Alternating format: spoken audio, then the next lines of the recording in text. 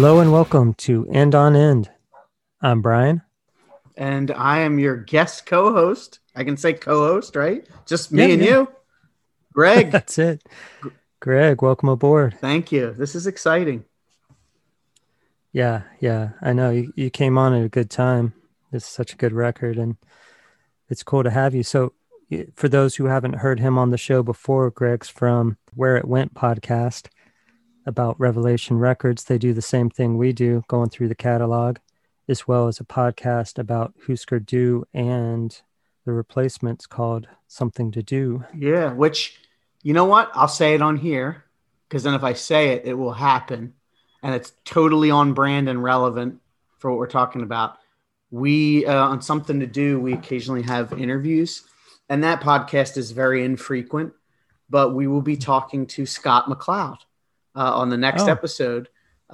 He is a huge Replacements fan. I'm really excited to talk to him because I loved the interview you did with him on for the first Soul Side album. You know, I always think it's cool to interview people talking about like it's always interesting something something different. Like they can kind of just like we talk as fans, and that's cool. So I'm excited. He's a huge Replacements fan, and I wasn't aware of that, but I could totally see it. Yeah, he's from Minneapolis originally, Minnesota. Yeah, so stay tuned. Something to Do.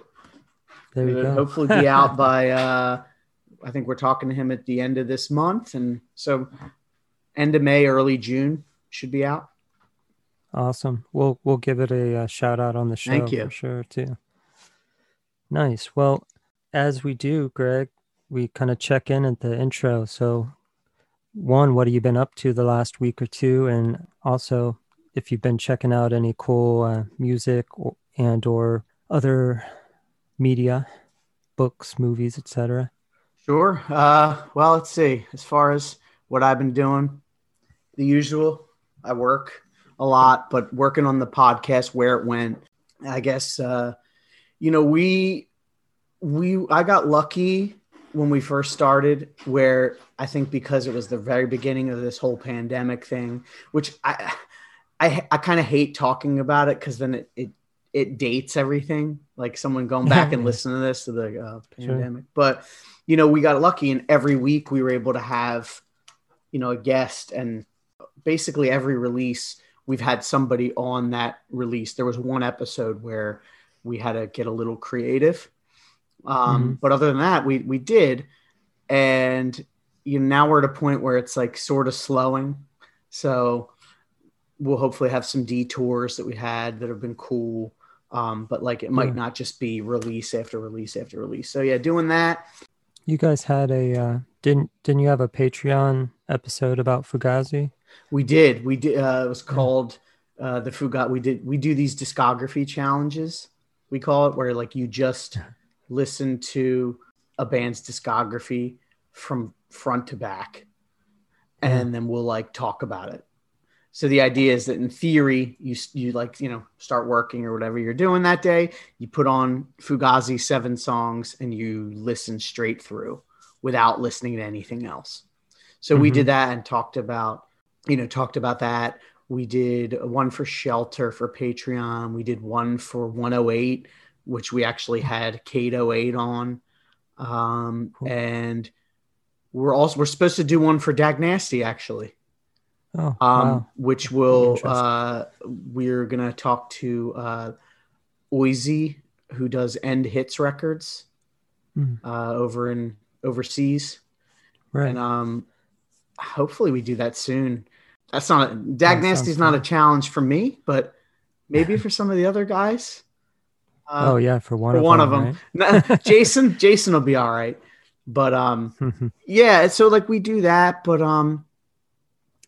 as far as like what I am listening to new music, but it's like new music by old ass people. like I've been really into that new Dinosaur Jr. Sweep It Into Space, and also the new Teenage Fan Club, Endless Arcade. And it's funny because I'm Man, I got to listening to hear that. these and I'm thinking like these bands have been around for over 30 years and they're still putting Oh out yeah. stuff that I like. I mean, especially that Dinosaur Jr. is really good. Man, I'm so behind. I got to listen to that. I wasn't even aware there was a new Teenage Fan Club. Yeah, I mean, Teenage Fan Club, they're another one. They put out a record every like 5 years and it's Mm-hmm. usually good. It's one of those things where with them, I have to accept that they're not going to do bandwagon-esque part two. Like it's not going to be this Oh like yeah, that's never noisy, gonna happen. but it's really good. I listen to both of them like every day. Oh, cool. And then it's funny because then that stuff brings me, I usually get in these like kicks where like I start. Sure. So I've been listening to that and like a lot of the band from Canada, Sloan, Oh yeah. and Sonic Youth. Okay. So like I'm down that whole rabbit hole of Yeah. stuff. Almost kind of a college rocky Yeah, which makes vibe. sense. I mean, I love Husker Du, the Replacements, like Mm-hmm. that's like my bread and butter. Yeah. So Sloan were cool too. Not as well known in the States. I got to see him a couple of times, and a band I was in for a while in Las Vegas did a Sloan cover on a compilation. That was fun. oh really? What song? Yeah. Do you remember? I'm gonna have to look it up. I don't That's fine. remember honestly. Well, the funny Yeah, thing yeah. about Sloan is that I didn't know this. Well, I knew that they came from like a punk Yeah. background because they did this That punk EP of covers covers EP. where they like, they had their faces on the Minor Threat, the famous Mm-hmm. Steps picture. And Yeah. they covered, I think, a Minor Threat song. And I forget what else I have on my computer. But Chris Murphy, one of the main songwriters, guitar player, he was on that Turned Out a Punk podcast. And he Oh like yeah. is, in his 50s, but he was mainly inspired. He talks about taking a trip to DC Oh wow. early on in his punk fandom and I believe he mentioned like going to the Discord house Oh yeah. and stuff like That's that. wild. And like he identifies still as straight edge, which was wild to me. Yeah, for Sloan. Yeah. That's awesome. So like Yeah. makes sense because their first hit on their first record, there's like a lyric. He says something like, "I tell her I don't drink, I tell her I don't smoke," and I go like, "Oh, well, makes sense." But yeah, That's they're cool. really really great band, and there's another one still putting out stuff that's pretty good. Yeah. Yeah. To talk about like what is it like every one of them sings and just the most talented melodic band you could think of, Yeah, like modern power pop. they were all, and it's funny because like them, Sonic Youth, Teenage Fan Club, it all for me it was like I was playing that DGC Rarities comp. Do you remember that? Like that came out in the 90s where they like tried to market the Geffen company as like Hmm. this hip indie, because Yeah, yeah. it was like this comp and it had, It all wasn't this. that no alternative one. No, but it was So the same. It was that okay. whole era of that stuff. Yeah. But I had like, Sonic Youth, Beck, Hole, Teenage Fan Club, Sloan, the Posies, and all that. So it was nuts to me. It was like really taking me back and thinking too about how wild it was in the 90s that all these bands like got these big record deals. Oh yeah. And now they're Oh all yeah. like either broken up or back on Or back on indies. indies. Yeah. Absolutely. Yeah, the 90s were crazy. They were signing any kind of semi like shred of melody punk band at the time. Yeah. It was wild. But yeah, that's cool to hear. Only thing I've been checked out that's new to me is this band that I have a feeling you're familiar with. I've talked to the singer off and on for a bunch of months through the show, but this band called Locked Inside from New York, Oh yeah. straight edge band. Yeah. Ed, my old friend Ed McCurdy is the singer. McCurdy. Yeah. Yeah. It's cool stuff. It's fun. Very, that whole, this genre way better than me, but just that to me, it sounds like that, just kind of cool, high energy, metallic tinge, straight edge kind of thing from the lineage of something like Judge or whatnot. And it's got cool Youth Crew sing along Yeah, they're parts and good. all I would that. like to. I'll have to when there's shows coming back. I'll have to catch them live. I don't know if they've because of my work schedule. I miss so many shows. I'm sure they've played Philly. I'm sorry, Ed, if you're listening. Oh. I'm sure they played, and I just wasn't there. But I plan on trying to change that. Not taking stuff for granted as much. Yeah, one of the gifts of COVID. Yeah, to just be like, you know what? Yeah, you're going to be tired tomorrow, but tough. It's You'll better. have a Yeah, you'll have a nice you'll time, a you'll have a nice show memory. memory. Yeah. Oh, you know what? I Exactly. did check. You know what I did check out because of your show that I liked was that Jay Dust Oh yeah, demo. yeah, It's good stuff. yeah. Yeah. It's good, totally good stuff. And I was excited to see they've got a 12-inch coming out later too. Oh, I didn't see that. Are they Yeah, self-releasing it or it might be on Extinction Burst as well that put out the tape, but I cool? can't Yeah, they're recall. good. They're good. Yeah, I like them. Very, obviously very DC influenced, but still have a little more hardcore than a lot of the DC stuff. But yeah, and one last thing I'd say about Locked Inside was the song they released was towards the end of last year called Force of Will, and super heavy, really good song. I enjoyed that as well as like checking on YouTube. There's like them doing Get It Away from SSD at some live show. I It's I really stole good. that too. Is that the one that was at the A7, right? Like it was like Yeah. this little. Oh Yep. yeah, it looks. I love SSD. Oh, Uh, for sure, man. That and that's like untouchable. That record in particular. But yeah, that's the only music I've checked out new lately. But obviously there's been a lot of news afoot in the Discord world lately. yeah, Man, people are going nuts posting about that Discord 200 box set that's coming out. I got messaged at least 5 times with that link. Yep. Like I was on my lunch. I work remotely. I was on my lunch break, sitting outside with my wife, and I got it. And sometimes you get so frazzled, and I'm like, I had to read it a couple times, Yeah. and I was like, but I didn't want it to get sell out. Now I love the way they're doing it. It's like this inclusive thing where they're saying like you have a month to order it. Mm-hmm. You And don't order it that'll then, decide how tough. much. Right. Yeah. Which the amount of people that I send it to that are like ordered, Yep. there's a lot. Oh, Gonna be yeah. it's gonna be a very large amount. I think so. I had at least 10 people send me the link that all had already ordered Yeah, it. I ordered I it, ordered it. I said I'm not waiting. I mean, I've talked about it a little bit actually with Jeff, Mhm. back and forth on the DAG house board where I Yep. frequent during the work week. Yeah. And Yeah. I'm just so happy to be able to own these as 7 inches. I As had seven, the for sure. CD with them all, and I have the 12-inch with them all, and of course I have the minor threat.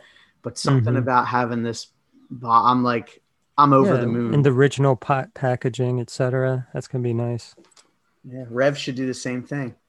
Yeah. It's a great idea, especially too. I can't remember who was talking to about it. I feel like it was Ben, but just that Discord hasn't been.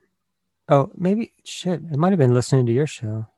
Anyway, just that, labels are very reticent to reissue 7 inches versus 12 inches. Yes, yes. So that's why I think it's cool, and that's why I'm assuming they did it as a box set Yeah. because if they just did them individually, I mean, I would get It'd be them hit. all individually. Yeah. Like, I mean, let's face it, Discord have still, even with, having to raise their prices because, inflation 'Cause or whatever, everything's it's, more expensive. yeah, Yeah.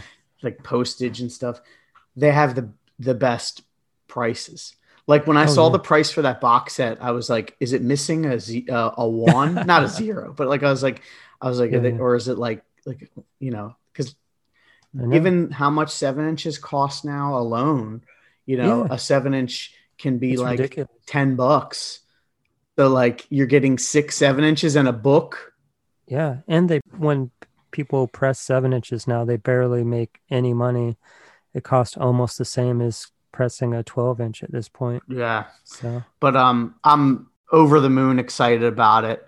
yeah, If we I get it can't at the wait. end of 2021, awesome. Don't even care about waiting. I will wait. Yeah. You know, Yeah, which brings the question that me and Jeff were talking about. That leaves 8 more Discord numbers in between. And are they going to release all that many? That would be their busiest year in years and years if they did. if I'm not mistaken, they and I think Rev does this too. They sort of like hold certain numbers. Like we know that every Every 10 is 10. a Ian thing, right? Or Yep. like or it's a well, he's still involved, but you know, like the CD box set for 150, which I have, which Hmm. so I don't think that like by the end of the year they're gonna have 8 new releases. I know. Which would be nuts. Yep. I and because keep in mind too, like when they reissue stuff, like we talked about off air, sometimes it gets a new catalog number. If it's like you know in the old days when they threw a bunch of stuff on a CD, you know Yeah. that got its own number. If different releases But together. Yeah. yeah, anything that's not just the straight up LP, because I and I hopefully someone at Discord is listening, but they got the Lungfish catalog, Oh, especially yeah. with how quick that Love is Love sold. They're sitting on some money, and I know that's not like necessarily the Discord way, but like if they announced, you know, Necrophones and Feral Hymns and all these ones Yeah, repressed, which are really hard they're to very get. hard to find. And Yeah. so someone at Discord, I'm telling you, there's a Lungfish Facebook group. I guarantee you half the people on there would order a record, you know, Oh, day easily. of, Yep. because my friend, when he sent me the link when they did that Love is Love, he's like, he's like, if you want it, I'd order it. These go quick. And I Mhm. was like, all right. And lo and behold, like within a day, it was gone. And then same thing with that Dag Nasty on Green.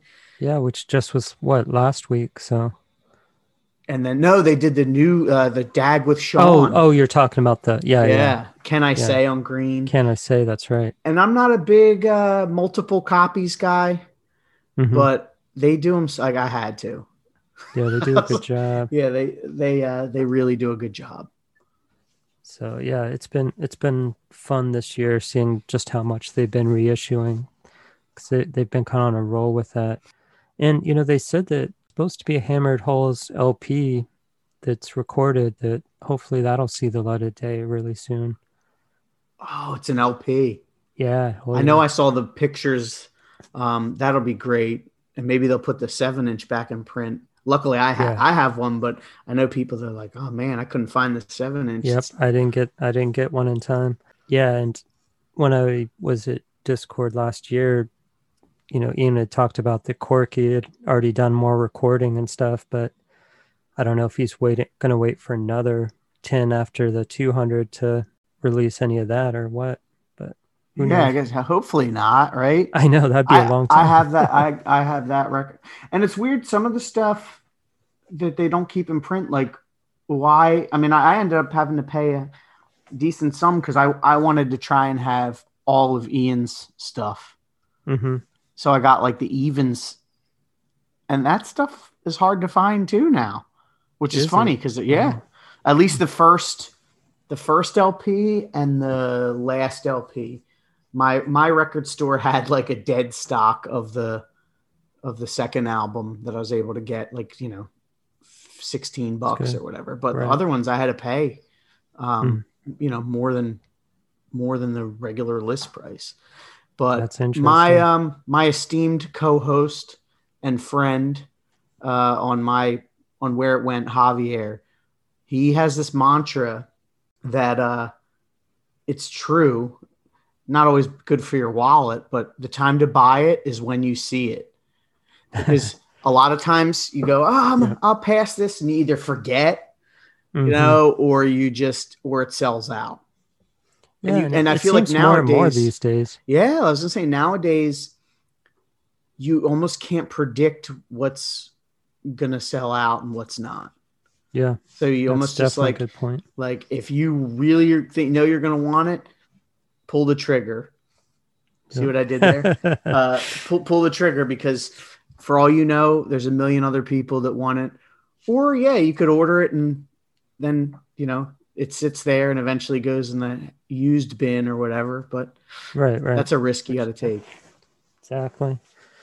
Cool. Well, only other thing I wanted to bring up for the intro is kind of different for the show. Like, I had something happen to me yesterday at my work, one of my jobs at the vitamin shop where I work, where I saw this guy outside through the windows, like, looked semi-homeless, kind of looked shaky and frail, and was smoking a cigarette.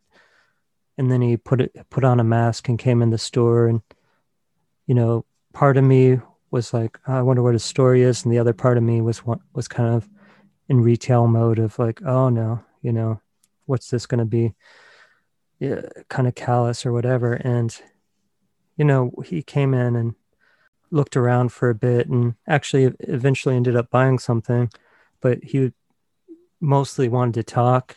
He had this loose bandage around his arm that was coming off. He had sores on his face. He said he was 70. He looked like 80 at least, but really rough shape, pale skin. His hair was all patchy.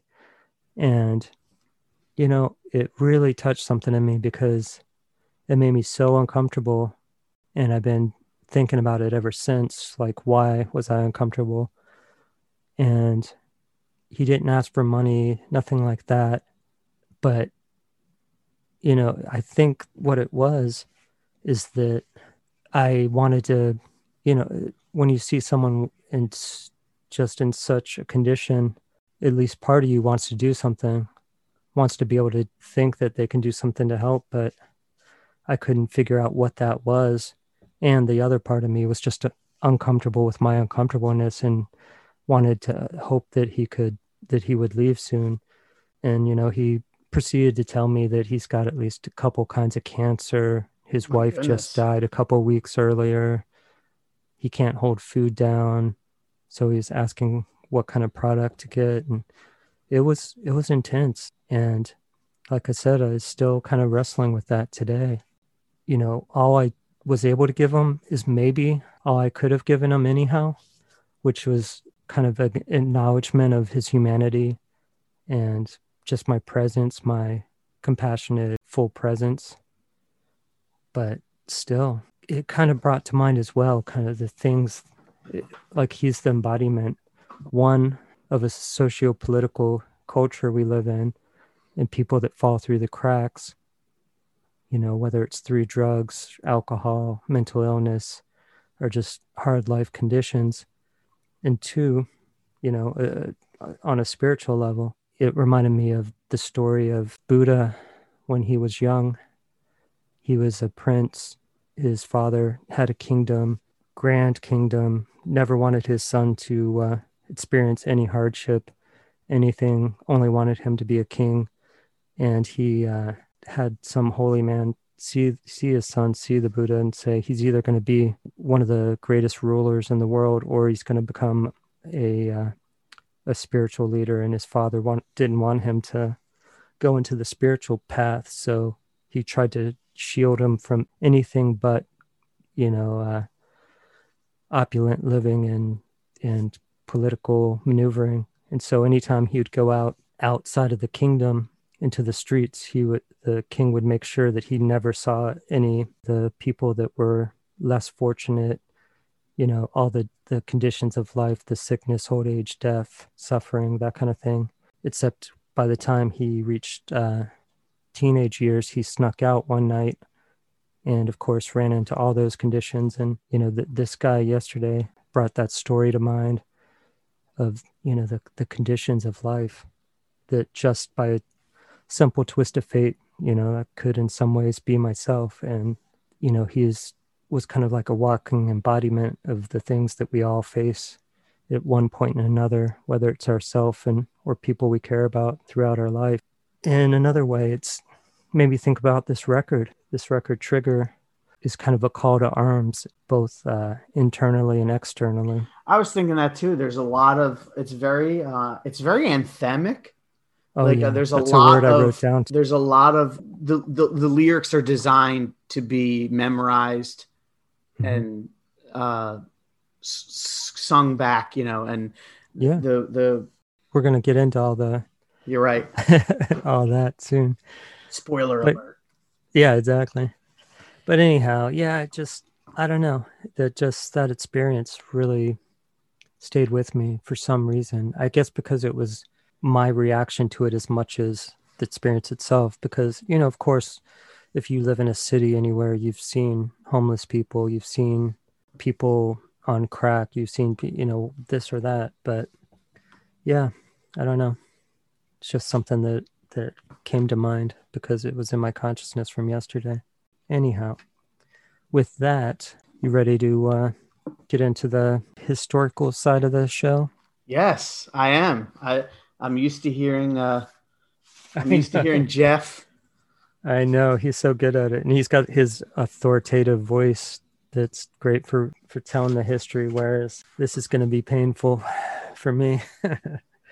Nah, you got this. You got this. Yeah, well, Like luckily, like you said, this isn't. You already did the history leading. You've talked about the lunch meat yep. era, and then the first First LP, and yep. then now. And you already talked about the personnel change, I believe, right? Chris, we did. We touched on that. Yeah, Chris is out, and then yep. Johnny, right? Is Johnny Temple. Johnny Temple is in. Yeah. So yeah, where we left off was exactly there. Like the band, as was their wont up to that point, would be a band in the summertime and on winter break, and then they'd all go back to college, and they would they would get together and tour and record and do as much as they could in the little breaks. And Chris Thompson decided that wasn't what he wanted to do anymore. And I'm sure it didn't hurt to have the allure of being in a band with Chris Bald and Alec Mackay. I'm sure that was very tempting as well. So yeah, and then you get two killer bands. Like that's the way I see it. It's like, oh, for sure, win-win. And I mean, Johnny Temple stepped in, and yeah, I actually I was ready to start talking about what he added to the band, but we're going to get to that. But yeah, Johnny was a friend of Bobby's from way back, and had played a little bit and played in a couple little projects here and there, but never in any bands that played any DC shows, anything like that. I think the first show we ever played, he talks about in the interview, was a show opening up for Rollins Band in New Jersey or something with Soulside. So well, that's can't a even good imagine show. that. Yeah. So one of the cool things with Soulside to me is I feel like more than a lot of the other DC bands, they played a lot of hardcore shows, but like I mean, hardcore shows like outside of DC. Like there's like crossover between the Where It Went world and the End on End, because a lot. There's that one show in California, and I think it was the last. I'm using last in air quotes, the last Youth of Today show, and it's like Youth of Today, Chain of Strength, Underdog, Soulside, and they talked about it. I believe might have been in the Chain episode or one of the episodes. It was just the kind of thing where it's like Bobby reached out. Hey, we need a show. Cool. And then Richie Underdog. Hey, we need a show. Cool. And it just snowballs. But they did shows with Youth of Today. Yeah. Like Gorilla Biscuits. Yeah. But yeah, so the band in 1987 decided, okay, in the summer, we're not going to go back to college. We're all going to take this band seriously. We're going to do it full on. And that's what they did. And that's when Johnny came in. That's when they came back and recorded, within a few months of coming back, or after the summer, I should say, they recorded this album that we're going to talk about today. And I've got a couple quotes. It's always good to get quotes from different people, but the two I found that are most pertinent happen to be Bobby's. So I'll just say, One's from the book Spoke, and this one's kind of a good little encapsulation of the beginning up to this point. So Bobby says, lunch meat to me felt like a group of kids trying something new for the sole purpose of having fun. We hadn't really found a distinction at the time, a direction. After all, the band had a jokey name. Soulside was something we took very seriously after playing with some of the great DC bands. Crafting a sound, constructing songs in as many different ways as possible, we were working on taking music in a new direction. We were on a mission, and I was certainly more passionate about the subject matter of the songs. And you can tell, which we'll get into. Oh, yeah. Big time. But, yeah. So, yeah, you were, when I rudely interrupted you, you were going to tell me your history with Soulside. You didn't rudely interrupt. I tend to go off the rails when I'm talking about stuff I enjoy. So, yeah, I was thinking in prep for this episode, some of the bands that I love from the whole DC thing, Gray Matter and Soulside and three, I lump, like for some reason they weren't on my radar as a young kid devouring Discord. Almost all the other essentials were, because I mean, Soulside is absolutely essential. Gray Matter 3, that's all essential. But I probably didn't get into Soulside until maybe the last like decade. Oh, wow. That's interesting. And, then when they did the reunions and they played shows, and they played here in Philly, and my band got to open for them. I was going to say, I thought you had mentioned that. I was going to ask. And I mean, they were just so good. But yeah, it's one of the, I don't even know why. I was a Girls Against Boys fan. So that was even like, I saw Girls Against Boys in the 90s. Mm-hmm. And, for whatever reason, and it's not even like they didn't have a CD. They had a CD, well, not a discography. It was missing the first album, but they had like the Soon Come Happy CD, which now I have. It's in the car currently, but I feel like when I listened to this, though, I was like, I don't know if 14-year-old me would have been as into it as, whenever I heard him 20-something-year-old me, Well, now I'm 40, but 40-year-old me is super fucking stoked on him. But like, I feel like it's a little like, well, it's not what you guys in your podcast would call starter pack hardcore. Exactly. But to me, it's like absolutely essential. Yeah. And I think that Soulside are a much bigger piece of the puzzle of like post-hardcore. Yes. Than maybe they're given credit for. Oh, God, yeah. They totally are. Especially when you listen to this again. Oh, absolutely. Yeah. And also Hot Body Graham. Mm-hmm. Chris Bratton on our podcast had said that one of the defining moments for Zach from Rage Against the Machine was him seeing Soulside. And there's actually that live, I think it's a 7-inch, and you can see Zach in the crowd. That's awesome. And it's almost like, Chris had mentioned basically like he was like taking notes. But if you really, there's a byline from Soulside to Rage Against the Machine, but also even to stuff like Quicksand and post-hardcore. Oh, and so many 90s hardcore bands. Yeah, absolutely. So it's like, I'm actually glad, because I feel like if I would have heard them when I was 15, I'd have been like, this is cool. Like I definitely wouldn't have like tossed the CD, but I think they would have just been another, it's kind of cool. Whereas hearing them at like, 28 or whatever, I was like, oh yeah, this is fucking sick. Mm-hmm. Yeah. Obviously my story's a little different. Grew up there, whatever, which people know, but seeing them live around the time that this came out and right before with, so, they were obviously had stepped their game up to next level, because I loved all the early Lunch Meat stuff as well. Their shows were so fun. But yeah, instead of sounding like a young, full of energy, scrappy young guys band, all of a sudden they had their own sound when they hit this record. They defined like their own thing. Yeah, that's what I wanted to say is they don't sound like young kids on this. Like they sound like, because my understanding is obviously those guys are probably at least 5 years younger than the first generation of DC guys. Yeah, Like, just about that. Yeah. Your Henry and Ian and all that. And like the Scream guys. Mm-hmm. But to me, in some of the ways, some of this stuff, I see they thank Fugazi, but do they predate Fugazi? Yes, they do. And, well, they do, but this came out, I'm trying to think, it was pretty concurrent when they both were kind of getting their sound. This says it was recorded December 87. I know the first Fugazi show was September of 87. So yeah, so live, great. They got so powerful. I mean, one, as we talked on the last episode with them, they kind of upgraded their equipment, so their sound got bigger. They got more confident. They started experimenting as it comes out, through on the record. They started doing things like having the whole stage full of TV sets and different lighting things, and like strobe lights sometimes, or the whole thing they did on the 7-inch necks. They would do live sometimes with like power tools and stuff on stage. It was all you didn't know what you were going to get at a show, which was awesome.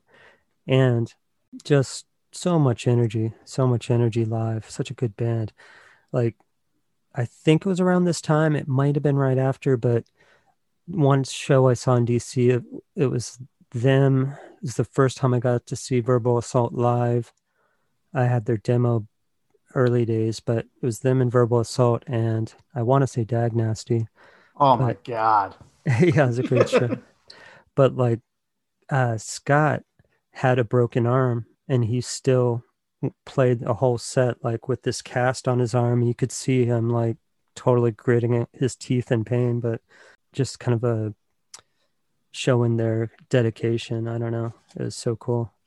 Yeah, I think I'll get into it a little bit, some more of my memories, more of the live type memories and different things like that as we drop the needle. So I that's where I'll keep it. I mean, I used to talk to Bobby quite a bit, especially in the lunch meet days in early Soulside. Around this time, I guess they were touring a lot, and my life was going in different directions as well. So we weren't as tight at this point, but yeah, they were so good to see live. Such a great band.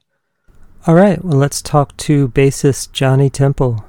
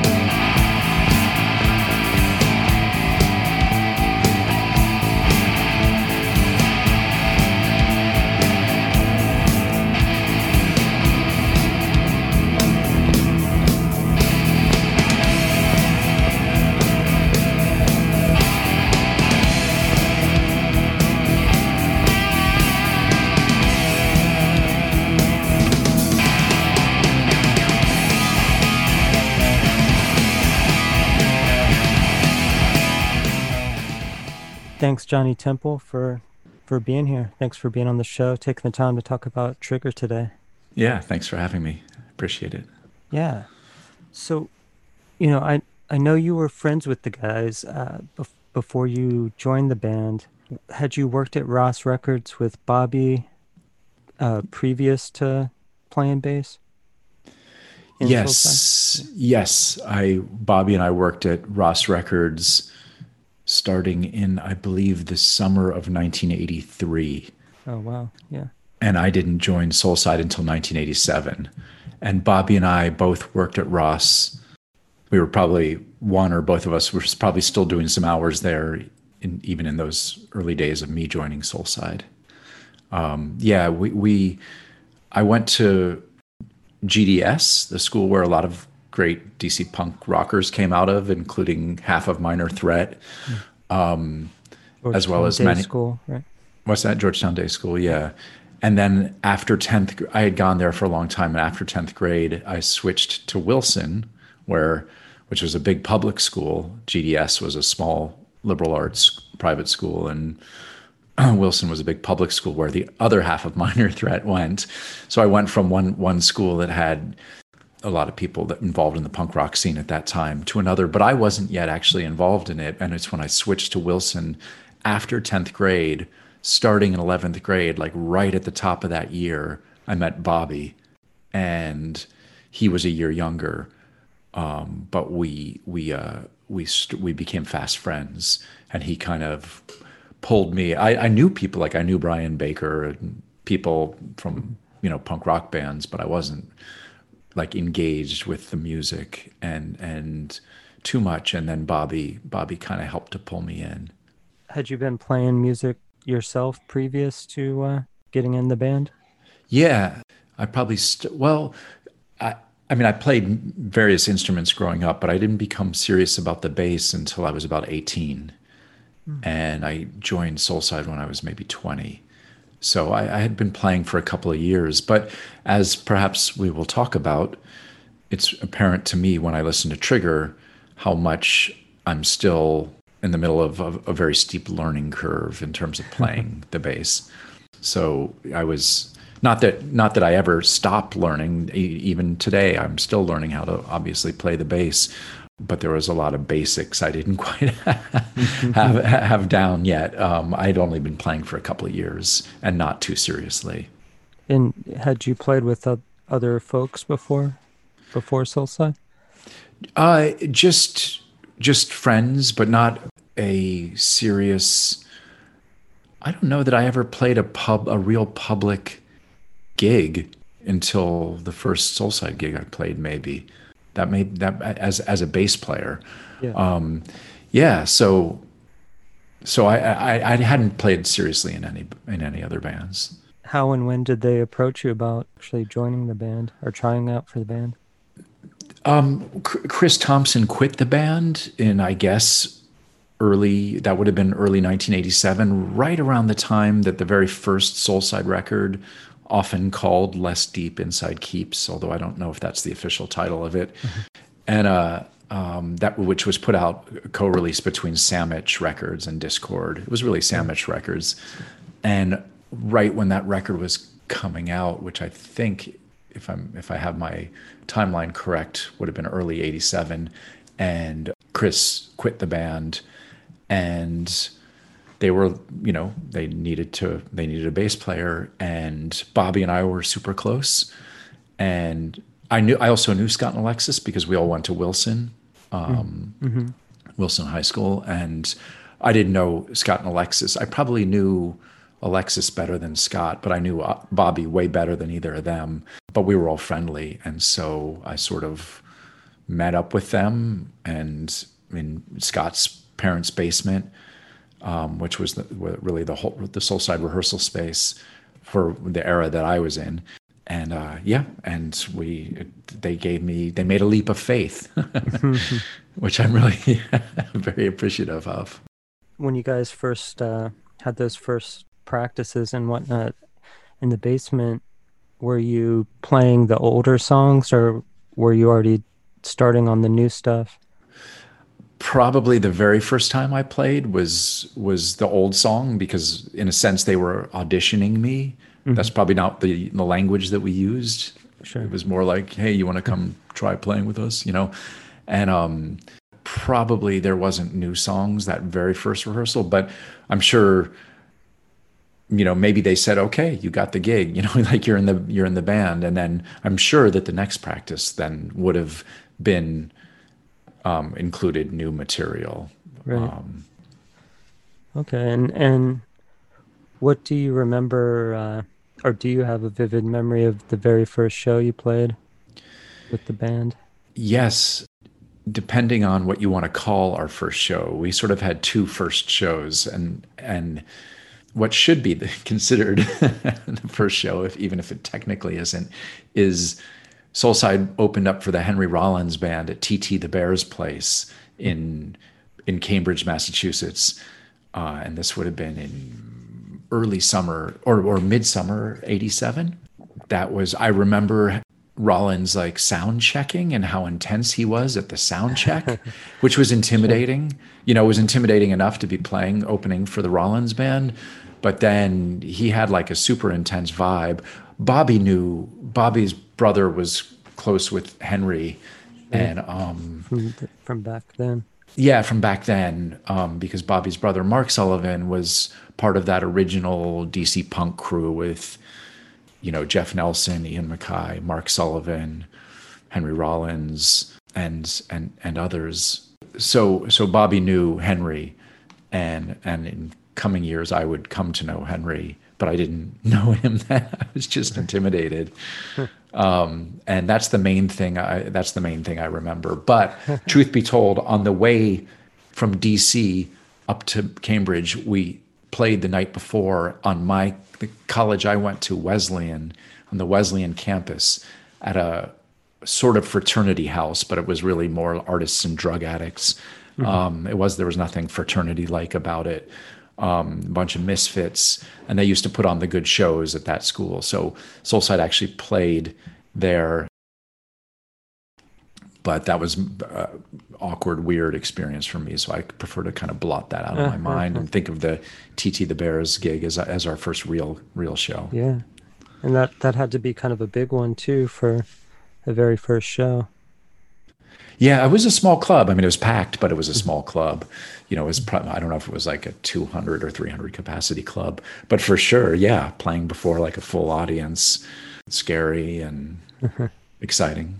Yeah, sure. And as you guys started writing the material for Trigger and so on, the band's sound, you know, whether naturally would have happened that way or not, kind of took on a different tone. The guitar got much more scratchy, punchy, percussive, and you know, your bass became the driving melody force to my ears anyhow, and just everybody kind of came into their own as a musician. It seemed like, not that the early Soulside didn't have a certain vibe, but it became much more individual sounding by the songs on this record that's coming up. What did you bring into it, and what were you checking out and taking as far as a statement of intent for your bass playing? One obvious thing that I brought was, along with Bobby, but was a sort of a reggae influence, but it's always been important to me, and it's important to me now. Like, I never wanted to be a reggae bass player, never aspired to be. But I think that it's like I've always been deeply influenced by reggae music, not trying to play reggae style bass lines, but reggae music absolutely informs the way that I play bass.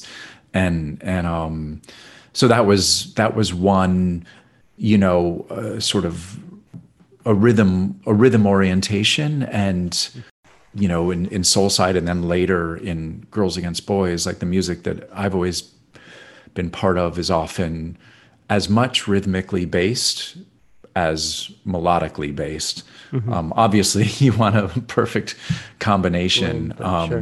but certainly we started to, in Soulside, in that time, and I'm not crediting myself with this, but I'm just saying in terms of the interest that I had, the industrial music. I wasn't so much listening to industrial music, although I guess a little bit, like Killing Joke, certainly. Okay, But I think we all had different influences for sure. But a lot of the influences had driving rhythms, even when the influences were different, and a strong emphasis on, the rhythms not being sort of like stereotypical punk rock beats. Mm-hmm. I don't even know if Alexis can play like a stereo. Actually, I know he can because, like a hardcore beat. And we were playing hardcore music, but it was something a little different rhythmically was going on than hardcore music. Although we were coming from Washington, D.C., where every band was pressuring themselves to break new ground, and so there was we were also part of obviously a community of musicians that we were influenced by, and hopefully we influenced as well. So we weren't, obviously there's other bands that were placing a strong emphasis on rhythm as well, and it makes sense. DC being DC, a very R&B go-go music influenced city. Yeah, especially then too. What's your memories of the actual recording session? Was that the very first time you had been in Inner Ear or a studio in general? I had been at Inner Ear maybe once or twice, either running errands or hanging out with Bobby, like running errands, or maybe Soulside. I'm forgetting where the very first Soulside record was recorded. That might have been at Inner Ear, and then I think I might have sang backup on a couple songs. That does sound right, actually. On the first Soulside record. So I had been in there before, but I hadn't, it was the first time I was professionally doing a professional recording. It was exciting and scary and intimidating, Don Zientara and more so Ian MacKaye and Eli as well. So it was a learning experience, for sure. And that was at the very end of the year, right? December of 87. Is that right? That sounds about right. Yeah. How long did you guys take to record this? And also, I guess within that question as well, maybe if you could say what each person brought to it besides the band, like Ian, Don, Eli, to the procession. I think we must have recorded it in, I'm going to guess 3 days. I don't really remember, but I'm imagining that's what it had been, somewhere between 2 and 4 days. Right. I'm thinking which 3 is pretty common around then. Yeah, 3 is probably. And I remember really my memory can be quite spotty. So I always like to cross-check my memories. And it is interesting with bands when you're talking about so long ago. We can all have very different memories of the exact same thing where we agree on on certain basic facts, but then the tone and things we remember differently. I've come across that so much doing these interviews over the last year or so. It's the punk rock version of the Rashomon effect. Yeah. So I remember like Ian being at the helm, and him kind of coaching us along, giving us pointers, but largely in a very sort of hands-off kind of way. He wanted us to be doing our thing. Sure. And I mean, it was all new to me, so I didn't, that's where I learned that, when you're in the studio, you spend a lot of your time just sitting around. Like that's what being in the studio is you're sitting around, and then all of a sudden you're not sitting around and the pressure's on. Yeah, you're 100% on for those matter of minutes or however long. Yeah. Kind of like on tour when most of it's sitting around until the show. Yeah, and then all of a sudden everything's different.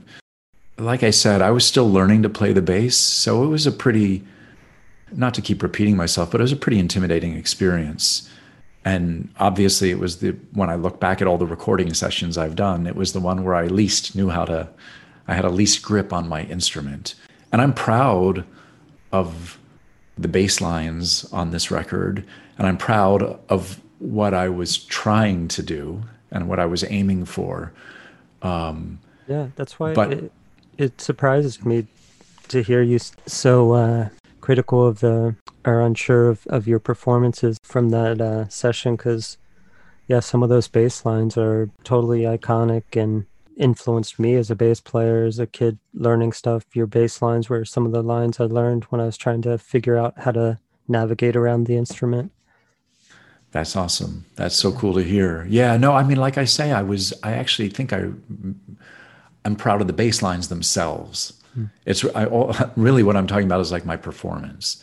When we recorded that, like you could redo something, but we're really trying to capture like a feeling. And that was also part of Ian's influence, is really you want the take that has the best Overall overall, vibe. yeah, energy and excitement. And then it's less about the individual, performances and more about, how they all mesh together.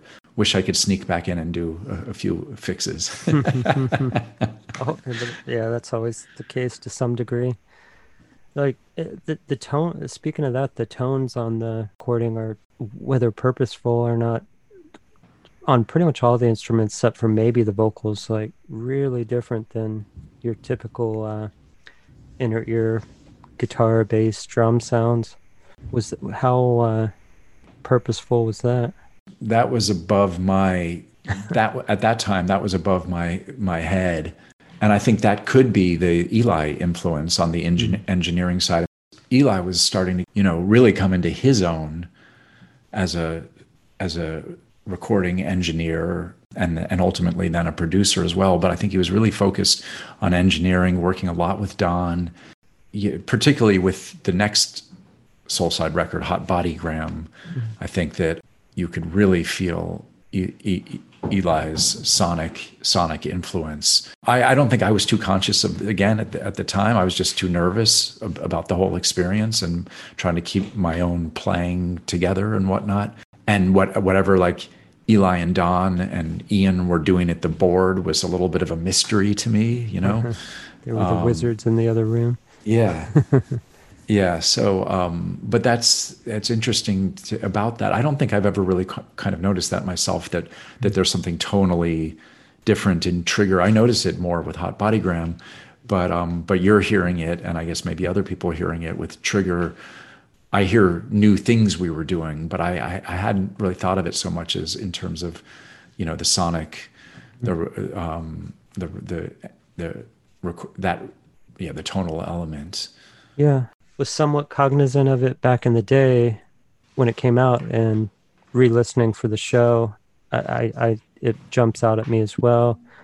And I don't know if maybe you were going direct and through an amp, but it's got a very direct sound to the bass. Yes, that's also that. In speaking specifically about the bass, that's also because when we got to the studio, my bass was kind of like crapping out a little bit, or it just didn't sound good.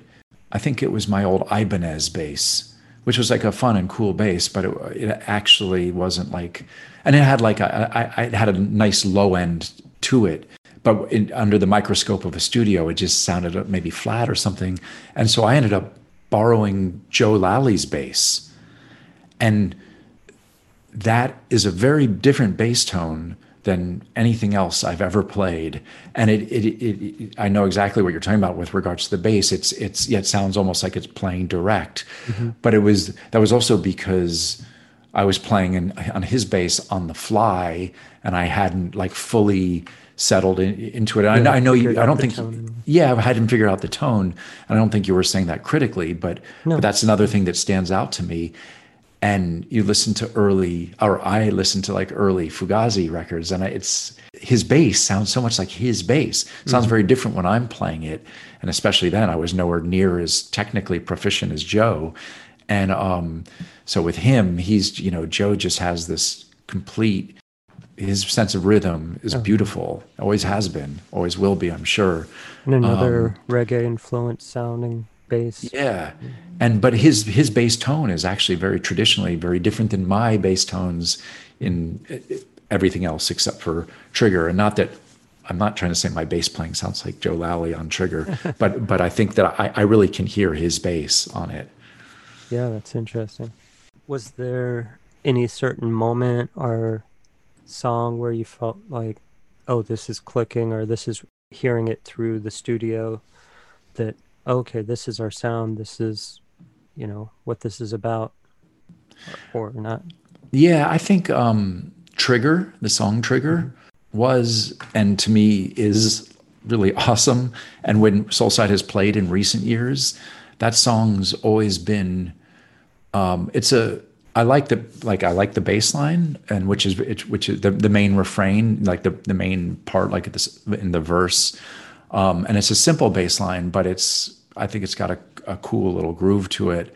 Yeah. And I remember in the studio, Ian said it sounded like it reminded him of Sweet Emotion, the Aerosmith song, which funny. When if you listen, it's kind of evident. But anyway, it was because it was a simple line. I could just it was a song that I could sort of settle into a little bit more easily, regardless of which bass I'm playing on or what studio or whatever. So that helped. I think that for me helped to like anchor me a little bit. And that's, and also, of course, the song Name in Mind. Yeah. Scott's guitars just sound so incredible on that song. And it's a cool song.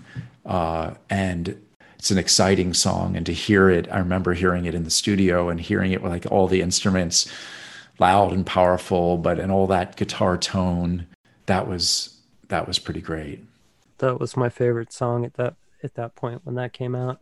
One of my bands later did a cover besides that point, but at some point we did a cover of Walking by Myself, where we, in the middle of it, went into Name in Mind for a minute. Yeah. Back into, yeah. Do you have a recording?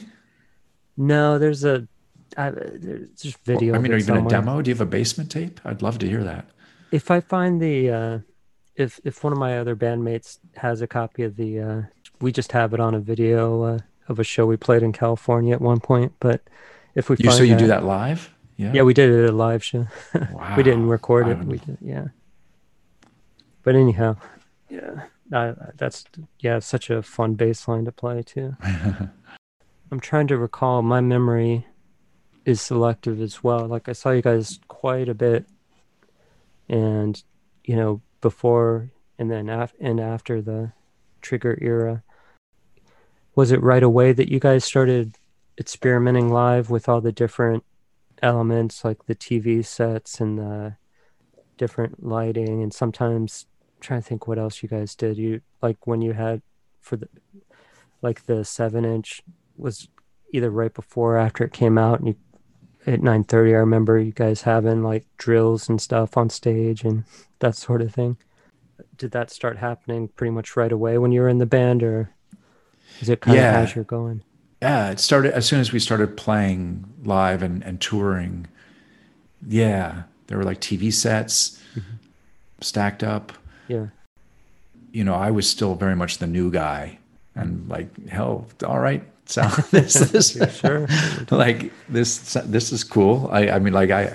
Let's stack up a bunch of TV sets, and let's add some industrial tools to the equipment arsenal. And obviously that was a bit of an industrial music influence, but again, that wasn't particularly my influence or what I was bringing, but I was happy to be part of a dynamic, creative unit. Yeah, which, I mean, the dual, or I guess more than dual, but the influence from both the industrial and the reggae side come together on War, the cover of War, because that's kind of like an industrial punk cover of the, of the Bob Marley song. So, I thought that was pretty cool that you guys did that. And that's when I remember you guys opening at Wilson Center show with playing that song with all the TVs going and all that sort of thing. This is kind of going a little past this era, but a lot was said about the breakup of the band. Everybody except for Bobby wasn't as comfortable with the overt political elements But it's just what's your take on that? Was that your experience, your memory? Because it's interesting, the trajectory where you've gone since, obviously, with your book company and all that. Yeah. Yeah, I think Bobby got a little scapegoated. And I think that's easy for it to happen to singers because everybody's so jealous of the singer that it's easy for the singer to become a scapegoat.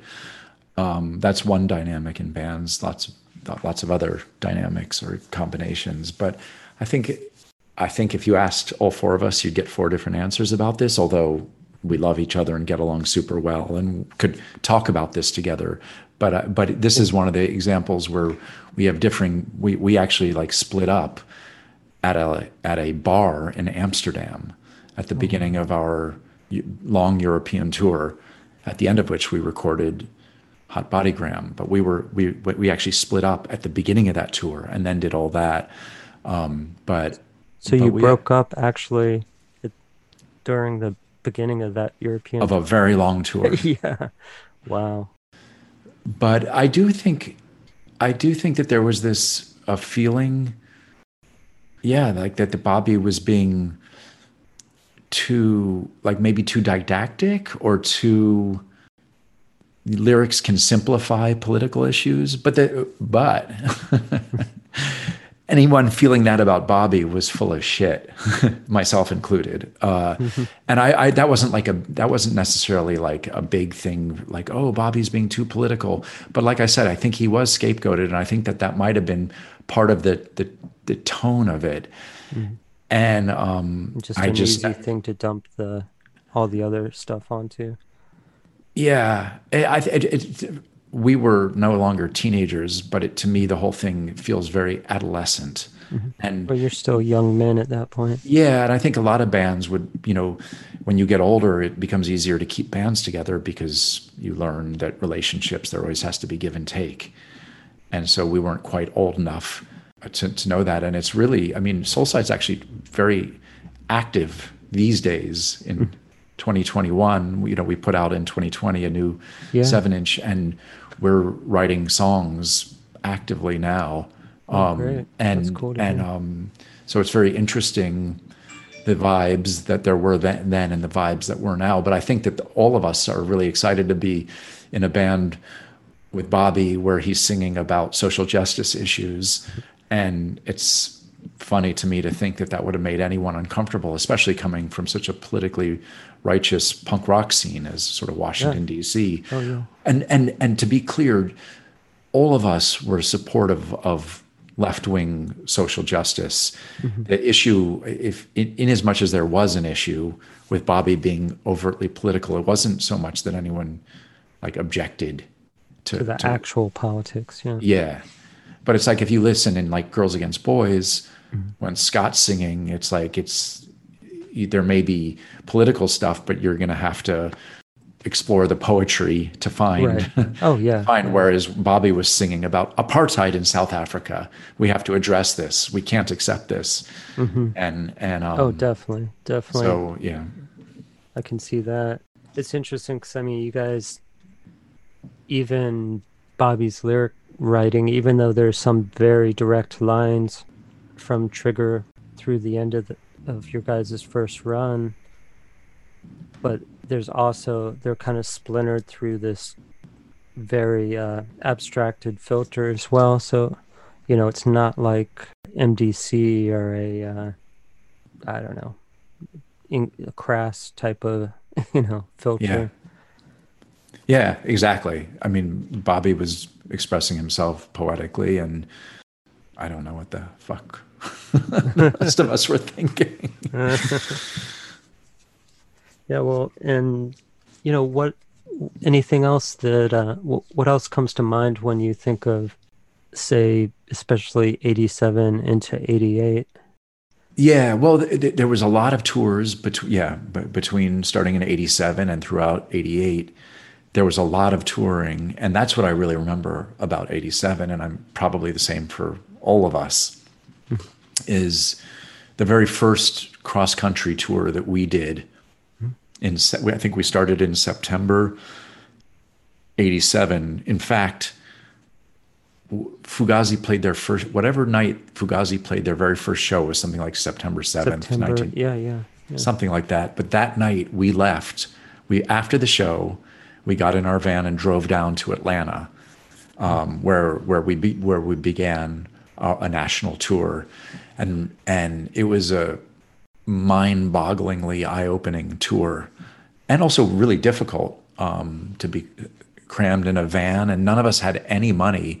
We were eating peanut butter and jelly sandwiches for lunch and dinner, like a lot, and playing shows kind of sporadically. Like it was maybe like a 3-week tour or maybe 4 weeks across the country and back, with something like 11 or 13 shows, and including like some canceled shows and crazy experiences.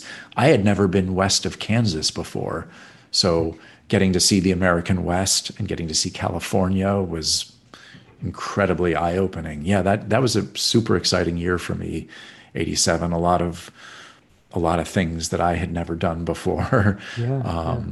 And as well as suddenly everyone was like nice to me.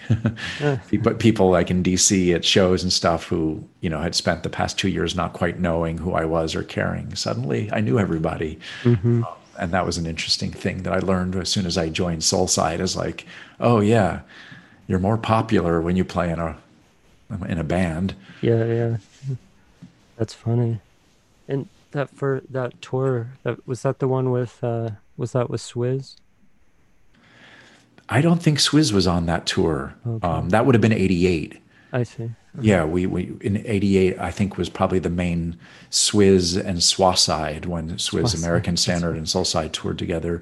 Yeah. In the '87 cross country tour, Ian Svenonius was our roadie. And it was just us. We did do some shows. I might have been on that tour. We played with SNFU, although that might have been '88. But we played with some great bands. We did a couple of shows with Dag Nasty in California on that first. We played Gilman Street in Berkeley with Dag Nasty, and we played a massive, violent punk rock show with Dag Nasty in San Diego. Oh, wow.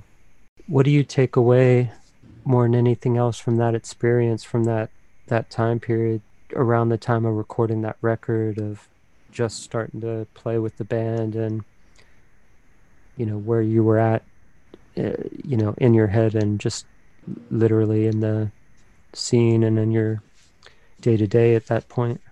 I was so busy learning and seeing things, and also living a life of music, full time. Of course, we still had to have jobs.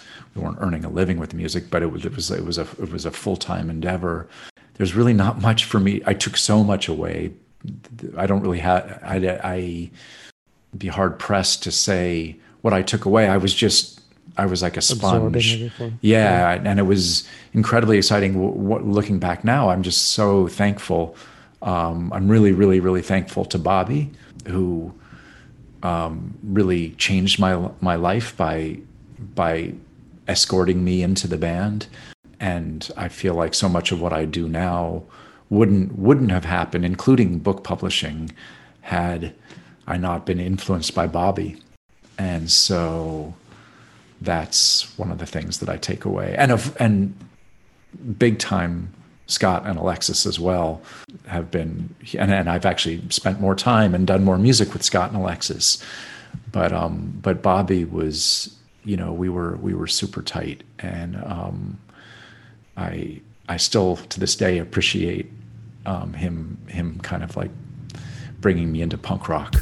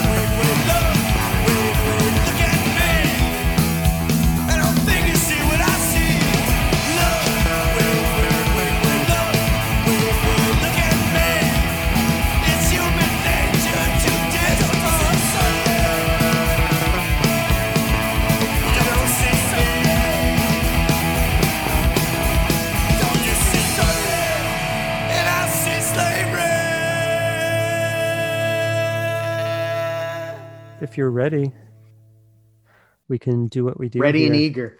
Yeah, let's drop that needle. All right, so here we are with Discord number, what is it? You know what's funny? I'm looking at my spine and it's like so warm, but it looks like 29. 29, you're right. So here we are. See, that's why we need Jeff. So you're almost in the same spot that we are. We just are, as we record this today, where it went on Rev 30. Wow. Mike but they Judge don't and they Old don't Smoke. do half releases though, right? No. Okay. Discord has so many damn fractions. That's crazy though. Yeah. So here we are, Discord 29. And as you just mentioned, Greg, I was gonna bring up as well. There's a Sandwich logo on the back, which is interesting because I never noticed that growing up and never thought of it as a Sandwich release, but there it is. Maybe they're just giving props, homage to Amanda's label that helped get them started. Yeah, I do wonder too. Maybe it's not like they signed a contract, but who knows? It could be something as simple as they originally agreed to do it with Sandwich, and then Discord asked, and of course, yeah, they're going to go. You're going to go with Discord. No offense to Sandwich, but right. I mean, you're in this area, and Discord's asking you. You're not going to say no, right? But how could you? I wonder if is this considered an album or an EP? Is That's this an a good album? question. I always thought of it as an EP, but I think I've seen it listed as an album before. It's like a short album or a long EP. I don't know. Yeah, I'm looking here because one of the things I noticed, because I know you guys usually dissect everything. Oh, so yeah. But like the track listing on the back of the vinyl, it's like not in order. It doesn't have all the songs. I don't understand that either. Oh, you mean on the back of the? Okay, well since we started that way, me and Jeff did this with the last episode, which is totally uncharacteristic. We tend to talk about the graphics and the layout and the covers at the end of the section, but we're into it, so let's go down that rabbit hole. We already went down the rabbit hole. So, does yours have what postpaid do you have on the back? I've got $6. Same. Yeah, like you just said, the titles on the back, one are out of order, and two, it's not all of them, right? 1, 2, 3. You know what it's missing? Trigger. Forgiveness. Oh. It's missing only Trigger, yeah. It's just missing. So I guess were they just like, well, we already used Trigger on the front. On the front. They had to pay by the letter. So they're just hilarious. like, we're not. Yeah, and it looks like because it has everything else, but it's not in order because Baby is the first song. Oh yeah. And I mean, is another digression on that subject. The listing on the record itself is off. I mean, on the physical record, the circles and the way it's listed on Discogs, it has problems faced when traveling as the last song instead of Forgiveness. Now I have to look. I have played the vinyl before, but I will admit I'm a person that usually is listening on digital, my iPhone while working, or on what do you call it, in my car now with the Soon Come Happy CD, which that's like Discord number, I don't even know. Yeah, you're right. Side B has Problems Faced as the last track. I wonder what the story behind that is, if they changed it so late in the game, the order, that they didn't fix it on the record, or what. I actually think, as I listened, I was like, I think that song last actually would have been perfect. Like, I would have preferred to have the way it's listed as the last song. I wonder if that was intended. Could it be because they wanted to maybe the sides wouldn't have been as even or something? I don't know, because there's plenty of room, because like you said, it's a 12-inch, but it's not, it's not like it was pushing an hour. No. These are the mysteries we have to uncover. These are. And you know what's funny? I've noticed even with where it went to, it's like you'll bring this up and they'll just be like, I have no idea. Like, you Yeah, know what I mean? right, They'll right. be like, they'll be like, It was a long time ago. I don't know. or they'll just be like, it was a mistake or Yeah. whatever. Like I Yeah, had you this come big up with like, this grand theory of yeah, like you're like, and even just like I remember like asking Chaka on the Burn episode, you know, the first pressing of the Burn of the Burn 7-inch had judged spelled wrong. It shall be jugged. And I was like, how did you feel like getting like, dude, we didn't even notice. Oh, that's You know what hilarious. I mean? Like, we were just excited to have a record. Right, You right. know, so it's like, Too but yeah, funny. I do wonder. And I also think Problems Faced would be a cool last track. Yeah. I'd seen him play that last at some shows, and it was pretty powerful way to end the show. But yeah, so cover, there's the new member Johnny Temple on the cover, which is pretty awesome. Yeah, I always wondered, it's a cool picture, but that's pretty cool. Like, hey, you join the band and then you're on the album cover. Right.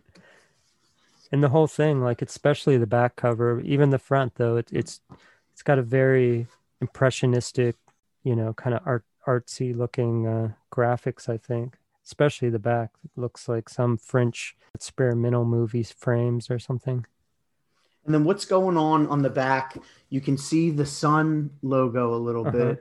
It's obviously a live shot that you can't see anything else going on except for the shirt. I don't know. It works though. Like it that's what's cool. Like it totally works. During the interview with Johnny, I didn't get it. I forgot to ask him about being on the cover of the record for the first band he's playing, first recording he's on, and all of a sudden he's on the cover. So I didn't get to ask him in the interview, but I wrote him and he told me. He said, I think it was Scott who designed the cover, and it was sort of shocking in a pleasant way to see myself on the cover of a record. Yeah, makes sense. Especially, I think he was like 17 or something at the time. Yeah, I would be stoked. Unless I'm missing it. There's not any credits about like the layout or anything. It just tells that it was recorded, by Eli and Ian, and that's it. Yeah. Which, do you talk about the recording part yet, or is that, I don't want to? Oh, we can. I mean, we'll get into that. I guess that's something I should have said in the history, is that it was recorded in December of '87. Kind of intimated at it, but that's what happened, and it was Inner Ear with Ian as usual, engineered by Eli Janey. But yeah, I mean, what about the actual, not just insert, but record sleeve is like really well done and kind of has a connection to the back cover as far as the thanks section of the side, where it's the like I said, looks like some kind of film projected on a wall with people's shadows on top of the film, which I'm assuming maybe is the band, because in the picture you still can't tell who they are. But yeah, that's what I always thought, at least. And I know you said they used like TVs and stuff, so it kind of makes sense. I think what's cool is like, this is one of those thanks lists, and it's like the age old thing us old guys talk about is, before the internet, man, you would get a thanks list, but like, and you would look at it and pour over it, and that's how you. But I mean, man, look at the names you get on here. You get SNFU, Kingface, Dag Nasty, Swizz, American Standard. I'm trying to look through real quick, but there's a Verbal Assault. Fugazi, Scream, Ignition, Shudder to Think. Like, there's so many bands to check out, and people's names you would recognize too. I like that they acknowledge that poster that was famous at the time, Misa's a pig, and then the next thing after says Charlie isn't. Yes, yeah, it's cool. And Mark Anderson and Positive Force. Yeah, Necros. Yeah, Necros. They thank Chris Thompson, which is cool. That's the cool thing with DC too. Everybody, at least as an outsider, I always had this vision of just like everybody's friends and everybody, support. But it does seem like, I mean, you can see why, like, they're producing each other's records and engineering them. Now, is this is a dumb question. It's probably come up on your pod. Eli Janney, is that Eddie Janney's brother? His younger brother, yeah. Or it okay, is. I was gonna say, or like a cousin or something. Yeah, no. So it's his brother. Eli's the younger brother, Mhm. Eddie, because I would always see the names and get them confused when I was a kid. I'd be like, wait, which one was in Rites of Spring? Right. But yeah, this we said it's not starter pack hardcore, but that thanks list. I mean, if you went to the record store and with just a couple bought those bucks records and just bought records on this thanks list, you'd have a pretty nice collection. That's a good point. Yeah.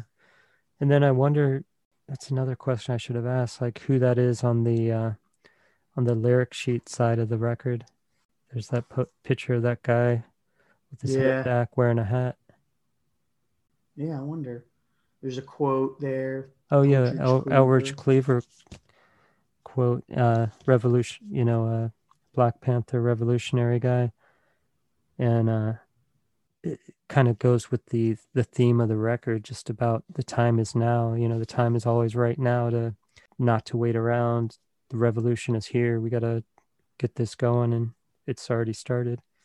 And again, the layout, the subject matter, this could have been on Ebullition Records in 1993 and no one would have batted an eye. And this is like 6 years or 5 years before that. Yeah. That's why I said I really see that the byline from this to like the post-hardcore and emo stuff, like the political bent to it, the revolutionary stuff, but even like we said, musically, the grooves.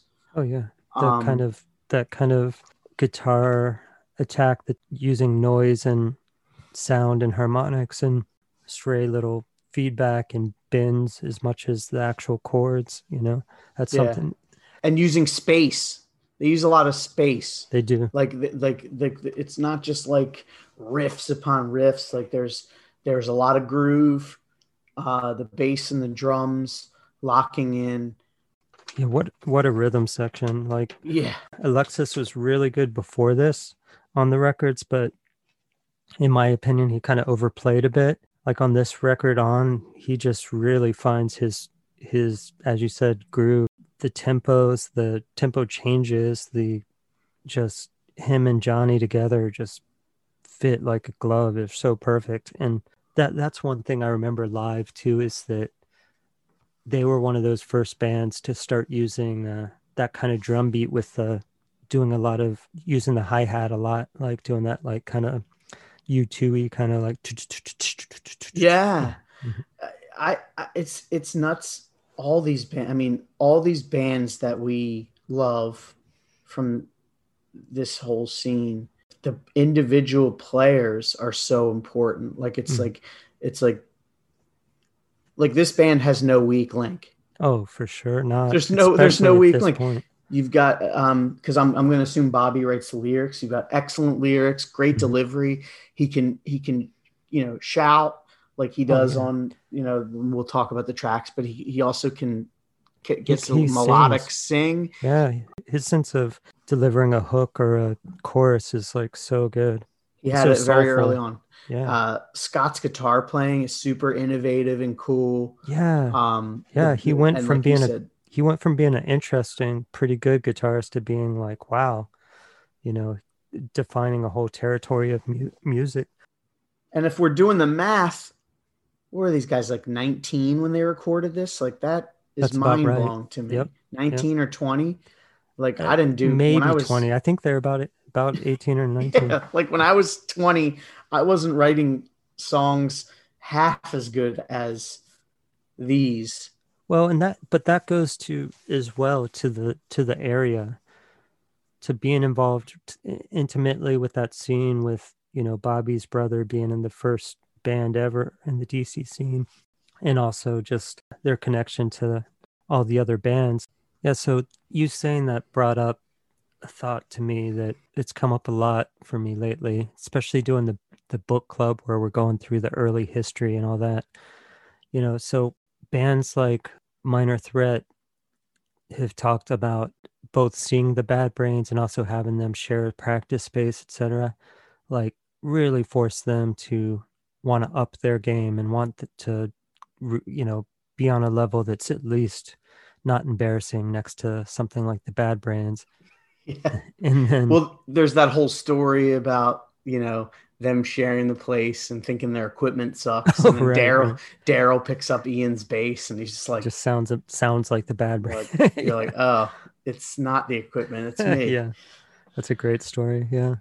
And so, and then there's, after that, other bands are, in the scene are like, oh shit, Jeff Nelson and the whole band of Minor Threat, we can't just kind of half-ass it. We got to up our game too, and so on down the line. So, that kind of helps explain a little bit. I mean, of course, there's some insanely talented people, lots of them in the DC gene pool, but having all these bands that are top notch, just world changing players like in your backyard is gonna make you want to take some time with what you're doing.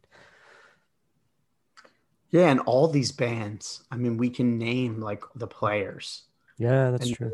like, you know what I mean? Like, Mm-hmm. and I'm sure I'm thinking it's really the same thing with, the Rev band, the early Rev bands, like, because everybody has a personality, whether it's an actual just personality, like somebody that's like a crazy, front man with a lot, like, like Rabies from Warzone, because he's just larger than life, but also just a musical personality, in the way they play their instrument. And I was just thinking about Soulside and thinking like 4 people that good that found each other and did a band. Yeah. That's why, even though they hadn't played for years, why they can get back together and not only write new music, which they did, which like we talked about before we recorded, like their new stuff's great. Oh yeah. But they play live and they're locked in.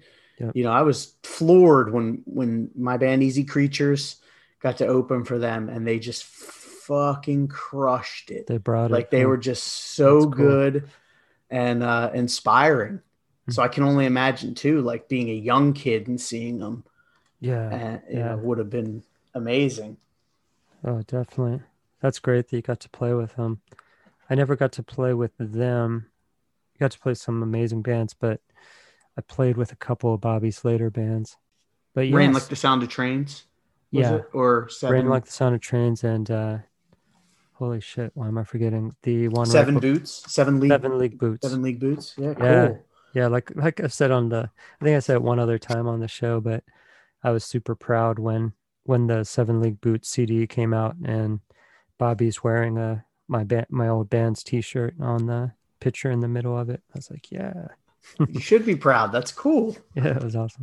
I geek out, dude. I geek out about stuff like that, with doing these podcasts and getting feedback from these people that were literally like legendary. Not cool to say, I guess, but they're like heroes, man. Oh, yeah. Like when you're a kid, superheroes. You were like, these guys are cool. And when we played with Soulside, having Bobby be like, guys were really good.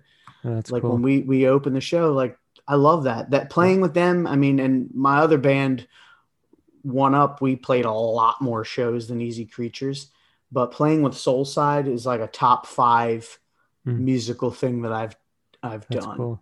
That's awesome. And then probably the other 4 were stuff with One Up, but like Soulside was definitely like one on a notch on the belt, so to speak. Oh, definitely, man. That's super cool. Yeah. So just put the needle down. Yeah, it's the needle's been hovering for a while. We've left the record spinning for a while. So all right, put it down on Baby. It starts out with that kind of Marshall type drumming, like a lot on this record for some reason. Besides the kind of heavy grooves that Alexis does, he kind of, there's parts that sound kind of militant to me, like in a way of like the Clash. But yeah, no, it does. It starts right off of that military style drums. Yeah, and it's so confident, and like the guitars come in all slashing, like all of a sudden Scott's got his fully realized new approach to playing guitar, which, as he said in our last interview, was influenced by things like industrial music, which is really interesting and makes sense. Like, It does. I don't love a lot of industrial, but I can totally see what he's saying with the textured, kind of noisy, angular type of stuff going on. Did it come up? I don't think it came up in your talk, but I also wondered when you're talking about having the TVs and stuff on stage, there had to be some, maybe even like hip hop influence. Oh yeah. Because you got to think around that era, you had so much of the classic. Yep. Public Enemy were huge. Right. Like the ones that actually had, stuff to say. Yeah. I'm sure there was that influence. And Johnny Temple brings that up in the interview for the episode. Oh, I can't wait to hear it. Because full disclosure, I haven't heard the interview. So I'm as excited as everybody else. So you're fitting into the co-host chair well then, because Jeff makes a point of always. I know. Yeah, my notes for Baby, I literally just wrote the Soul Side formula all laid out. That's it's got everything, like you said. It's got the swing and the drums and the rhythm section. Great lyrics. Oh yeah, the lyrics are awesome. And it's mid-tempo, but then it speeds up. Mm-hmm. Which they kind of do a couple of times on this record. Yeah, they do. Yeah, that's exactly what I wrote as well. It's like a great opening track because it gives you it has the seed of everything else that comes with the rest of the record. It's the introduction formula that they repeat in different ways, different expressions throughout the rest of it. And yeah, the lyrics, to me, I took it as like an invitation to look within, because he's talking about reflection and to not just point fingers outward, to, see those reflections as reflections of that kind of sickness, corruption, greed, selfishness, etc., that's out in the world. But where is it in you? What do you have to heal within as well as without? Yeah. And it's not many lyrics. Which a lot of these are very sparse lyrically. Economical. Yeah. But good word. It works. Like I'm really drawn to the lyrics on this record a lot. Yeah. Absolutely. And well, on all the Soul Side stuff, really. Yeah. Well, and especially this one for me, and there's this is where Bobby starts coming into his own with a lot of that, where it gets kind of abstract, but you can tell what he's singing about. And there's certain phrases within each song, like a certain phrase will just really, boom, pop out in neon letters and stick in your brain. But, agreed. Yeah. And it's the song kind of has that kind of static groove for the first part of it. Then a lot of tension, then it breaks open into that big chorus, with the cool backups, but they're not using backups the way other punk bands would. It's totally different for the time. Yeah, I think it's a great opening track. Next is the title track. Yeah. Trigger. What a song. And why don't you start us out on it? So this is another one that's pretty mid-tempo, mm-hmm. But it has that groove, man. And like I said, that line is so good too. This one is such a testament to that rhythm section. Yeah. But then you have the vocals are great, and also the stuff Scott's doing on the guitar. Yeah, he doesn't really play chords for most of the verse, which is awesome. It's funny that you mentioned U2, because it's sort of he uses his guitar. Oh, I'm not really a musician. Uh-huh. I play a little guitar, but you don't play a big guitar. Yeah, I play a ukulele. He, a lot of times he'll use his guitar sort of the same way the Edge does. Yeah, it's almost like an atmospheric, which again I think that plays into the whole thing about that you talked about earlier with the industrial and that kind of thing. Yeah. It's cool. It works. Which also in a different way brings up the other influence that's big for these guys, which is reggae.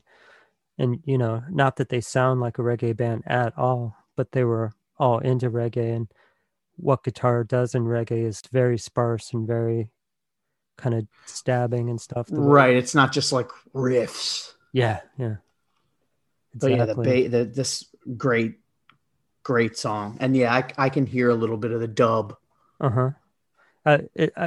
One thing I don't know why, like, and I hope I don't offend Bobby by saying it, but like I always kind of chuckle at the intro where it's like that little bass harmonic or something just sounds like he's getting ready to play the song, and it's as if a band's tuning up, and Bobby's gives this like impassioned like, yeah, like right on, we're but it's like if he He's did it a little stoked. further into the song it would make more sense, but it was like it's like people at Grateful Dead shows that'll dance to the band tuning or something.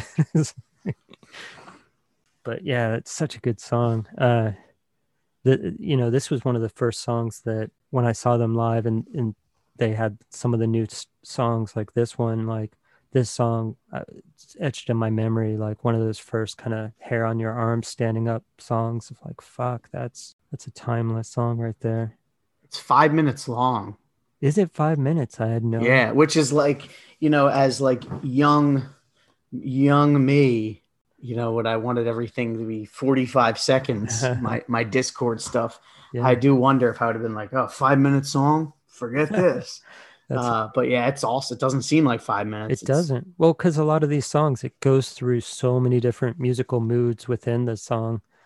Like it's not put together like verse, chorus, bridge out. Nah, It's like so many different areas within the song. It's one of the first songs to kind of, not in Discord because there was Beefeater, of course, but one of the first uh, younger bands to kind of talk about vegetarianism in a song. Like this is the first one on here to do that. And for Trigger, yeah, or is it? For Trigger and for Name in Mind. I was gonna say Name in Mind. I see that. Yeah, because Trigger. Yeah, because it says whether it's and see, it's not only that, it's straight edge vegetarian. I see it before right there. Youth of Today says it. Yes. Whether it's the cigarette in your hand or the death of the animal in demand. What if you were in demand? Yeah, now I see that because I see it Name in Mind.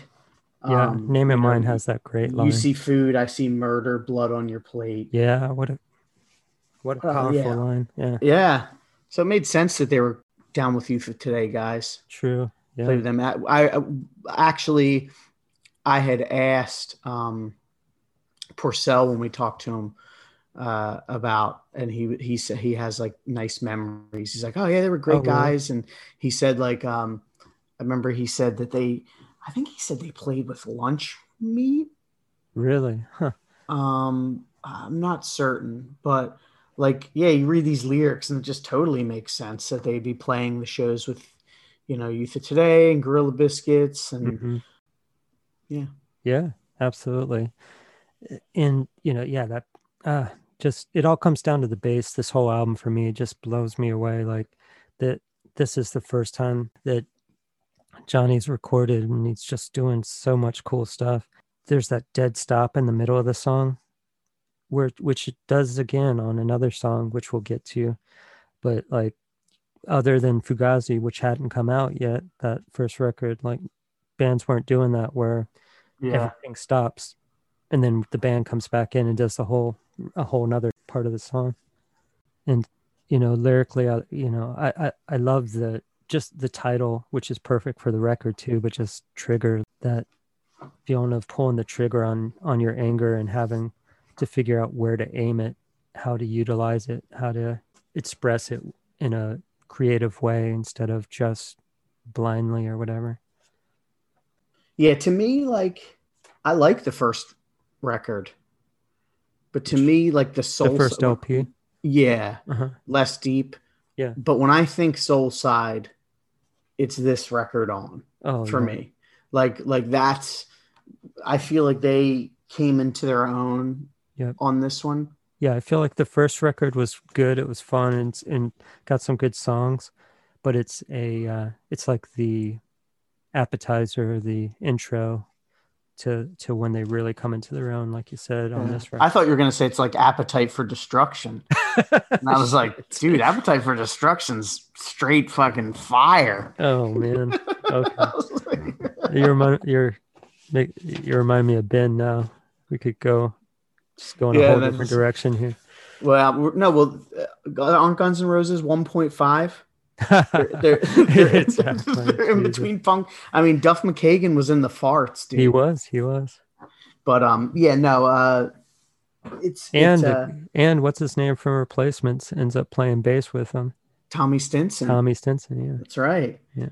Yeah. Like to me, this is the first realized Soulside release. Yeah, I agree. And then we get to the song that I won't give away my favorite track on the record, but for side one, especially Name in Mind, this song just blows me away.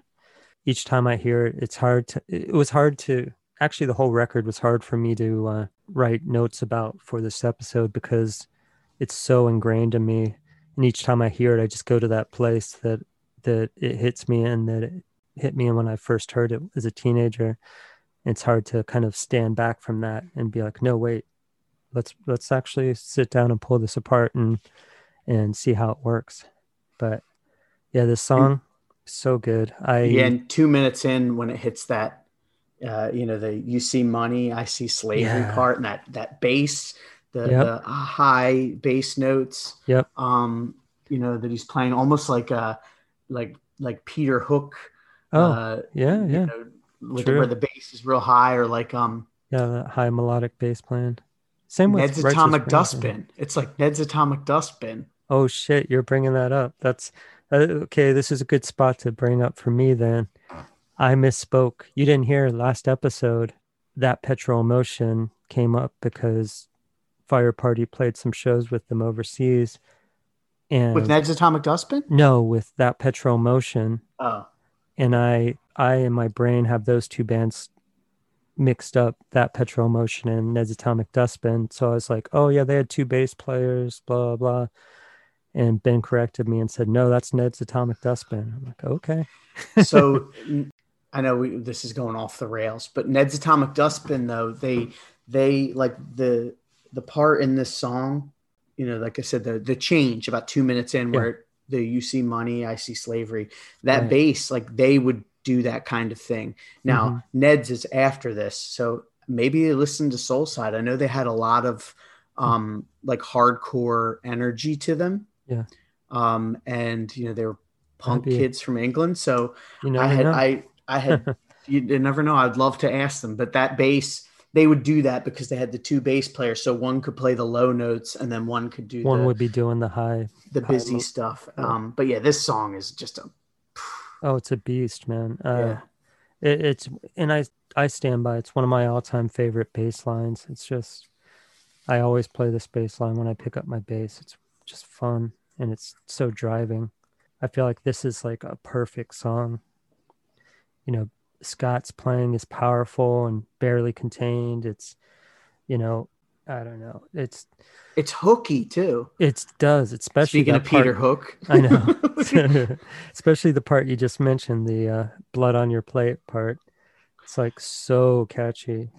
But then what's crazy is it has that catchy part, and then it has the wait, look part. So it's like they're just like, fuck it, we're going to give you two really catchy parts for the price of one. Exactly. We're going to throw 2 or 3 songs into one. And yeah, that look, wait part, it's so great because they do it and then they speed up the music underneath it and like keep doing it over top of the faster part with other things going on. It's so cool. Yeah. And I even wrote, like, the last note I wrote on this was that it almost feels like it almost feels like a whole record condensed into one song. The way that like the Who would do a rock opera or do a quick these one little while like vignettes or whatever they call them, right? Like, it's what a song though. Like we said, that's a perfect song. Like that is a perfect punk hardcore song. There's, it sounds great. The playing is great. The lyrics are great. You can't there's nothing you can complain. It's a perfect 10. Yeah, yeah. I 100% agree. So then, that does. Problems faced. Yeah. Right? Which ends side 1, not side 2. You're right. Problems faced when traveling. This song, what a one home run after another on this record so far. This song reminded me of, I don't know, it reminded me in spirit of like something Rites of Spring would do, energy and feel wise.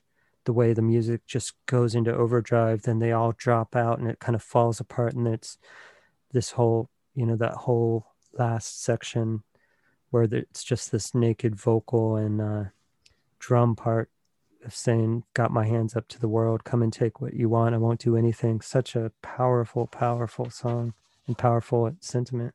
Yeah, a little, I guess now that you mentioned that, but also the Rites of Spring I hear, but gray matter a little bit, like the Take It Back. Oh, Take It Back era sure. stuff. Like it has that feel. That got my hands up to the world. I mean, that's a hook. It is. You hear that and you're like, I'm hooked, man. I'm in. Yeah. Yeah. And it's not an obvious thing. It's sentiment wise, it's like the song unravels and it goes into that part. And it's, to my mind, it feels like he's saying, talk about the strength of vulnerability, the strength of being non-attachment of, you can take anything away from me. You still haven't taken away who I am, what I am. Yeah. It's very like, it has like a, really like anti-materialism feel to it. Yeah. It's like vaguely spiritual almost without being dogmatic or without being weird. Attached to any sort of direct line of spiritual. Yeah, definitely. And it's like a little, it's different than the usual, like, you try to take from me and I'm not going to like, right. Dude, take for it. an You eye can't, or whatever. Yeah. Like, take it, man. Doesn't matter. I won't do anything. Yeah, exactly. Yeah. So, and like I said, I feel like that would have been such a insanely strong sentiment and song to end the record with, the way it is listed on the, what do you call those? The labels, the center labels. Yeah, on the labels. Yeah. But it's the end of side A. These are A and B. They're not 1 and 2. I saw on the thing. Yeah. So we flip it over, and we've got the cover of the cover, in a way, the cover of the Bob Marley cover of a speech by Haile Selassie. Yes. The Discord bands, I have to say, are really good at choosing cover songs that fit the feel of the record and don't throw it off and make it feel weird or sandwiched in. Or thrown in, yeah. And this song is no exception. Like, it fits. When I was young, I probably wouldn't have known. I wouldn't have known that it was a cover. Like, I would have just thought, like, it's another song. It's great. Yeah, it's interesting because I was really familiar with the original when it came out, so it took me aback just a little, because it's such a reworking, but it grew on me so much that what they do musically, instead of trying to play a reggae or distorted reggae song, like the way they approach it. This is where I feel like the industrial thing comes in as well, that it's a very kind of tribal industrial type of vibe going on. I think it's great. And yeah, they make it sound like Soulside. They do. Although I've got to say, I mean, I love Bobby and I love his vocals, but I feel like he feels, I wouldn't say tentative, but he doesn't feel as confident on this as he would later on later reggae songs, or as opposed to one of his own. Maybe he had too much, this is all my opinion and conjecture, but maybe he had too much reverence for the original and, to pull off, full throat singing it. I don't know. Yeah. I wonder, as someone who's sang in bands, it sometimes can be tough, I think, to honor the original and put your spin on it too. Mm-hmm. And, when you're young, I think that maybe he was just a little more. I mean, I don't hear it. I think it sounds fine, but I think his voice sounds even stronger now. Like when you hear like that the newest 7-inch they did, like he sounds like a pro. So you know what I mean? So in his skin, so I see what you mean, but I think this is probably one of the earliest tracks where he did like that. So I think he was maybe just like finding his footing. In how to be. How to cross Bobby Sullivan worlds, but and still sound like how to sound like him, basically, to be able to do the screamy stuff, but also the melodic. True. They would open shows with this song a lot around this time, and it was always a really cool kind of dramatic way to open a show. It's a cool way to open the side. I think the side of the record. And it's perfectly placed at the beginning of side 2. If they open the whole record with it, it would be a little, I don't know. It wouldn't be bad, but it wouldn't feel as natural as it does right here. I think, it's a side 2 opener for sure. Yeah. So then we get to. Oh wait, one more thing I wanted to add. Sure. This is sort of unique in what what you guys have talked about. It's a cover that's actually on the streaming services. That's the note I had. It is not only on the Spotify for Trigger, the Trigger and Bass 103, but it's also on the Soon Come Happy. Oh, cool. Version. So that's pretty cool. So it's not all messed up like the Ignition complete services and the Jawbox grip or gripe or grip. I don't know. I never knew, because gripe is 1P. Yeah. It anyway, would be one. Yeah. So it was like the covers on there, which is cool. Yeah, that is. I'm surprised. Then we get into KTTK, stands for Kneel to the King. This one had a Swizz vibe to it. That's what my notes say. It reminded me of Swizz.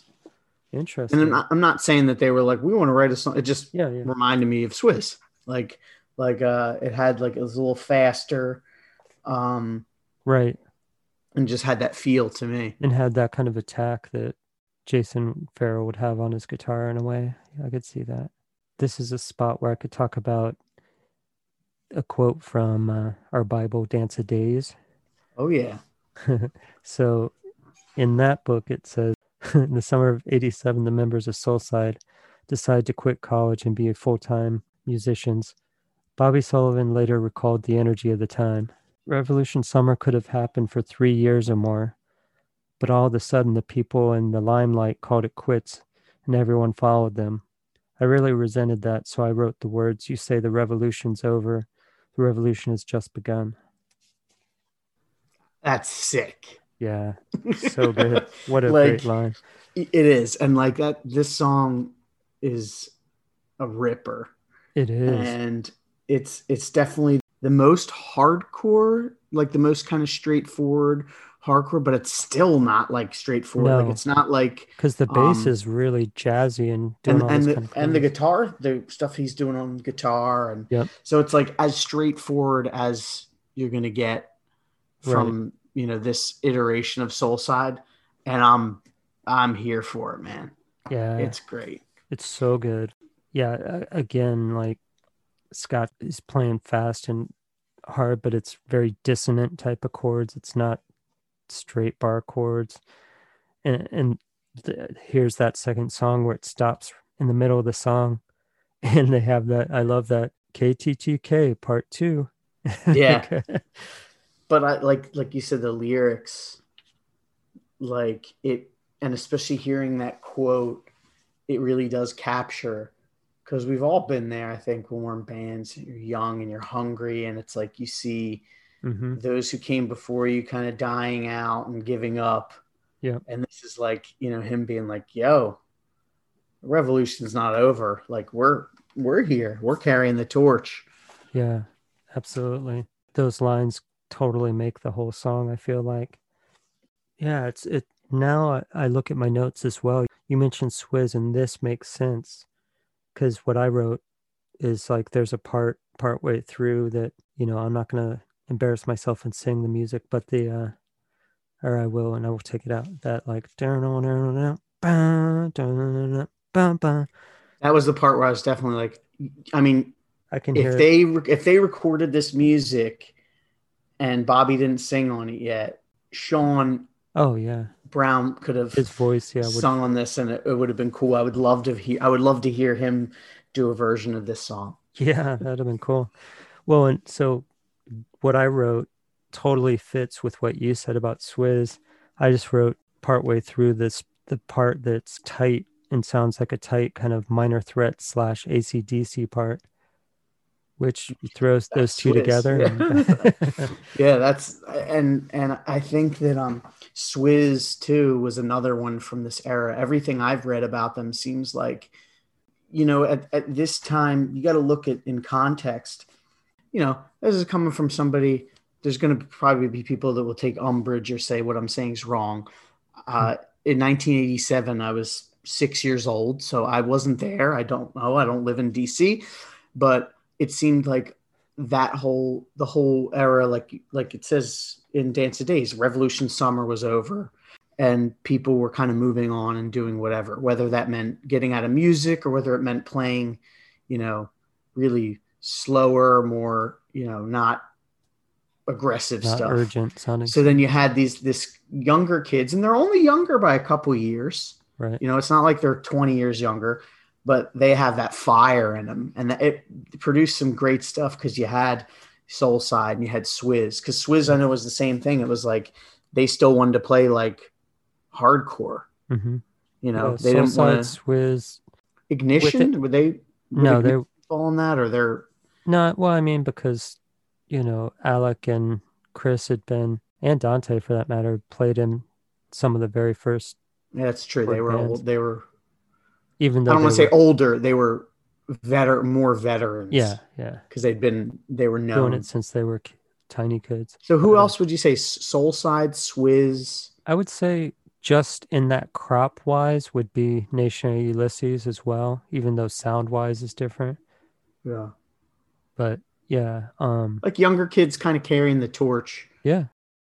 We might do for Patreon at some point a Swizz episode, but since we haven't talked about them at all yet, I'll just mention they were definitely mention them being on fire. Like that was their vibe. And interestingly, the connection I could put, like they played with a lot of those Rev bands as well.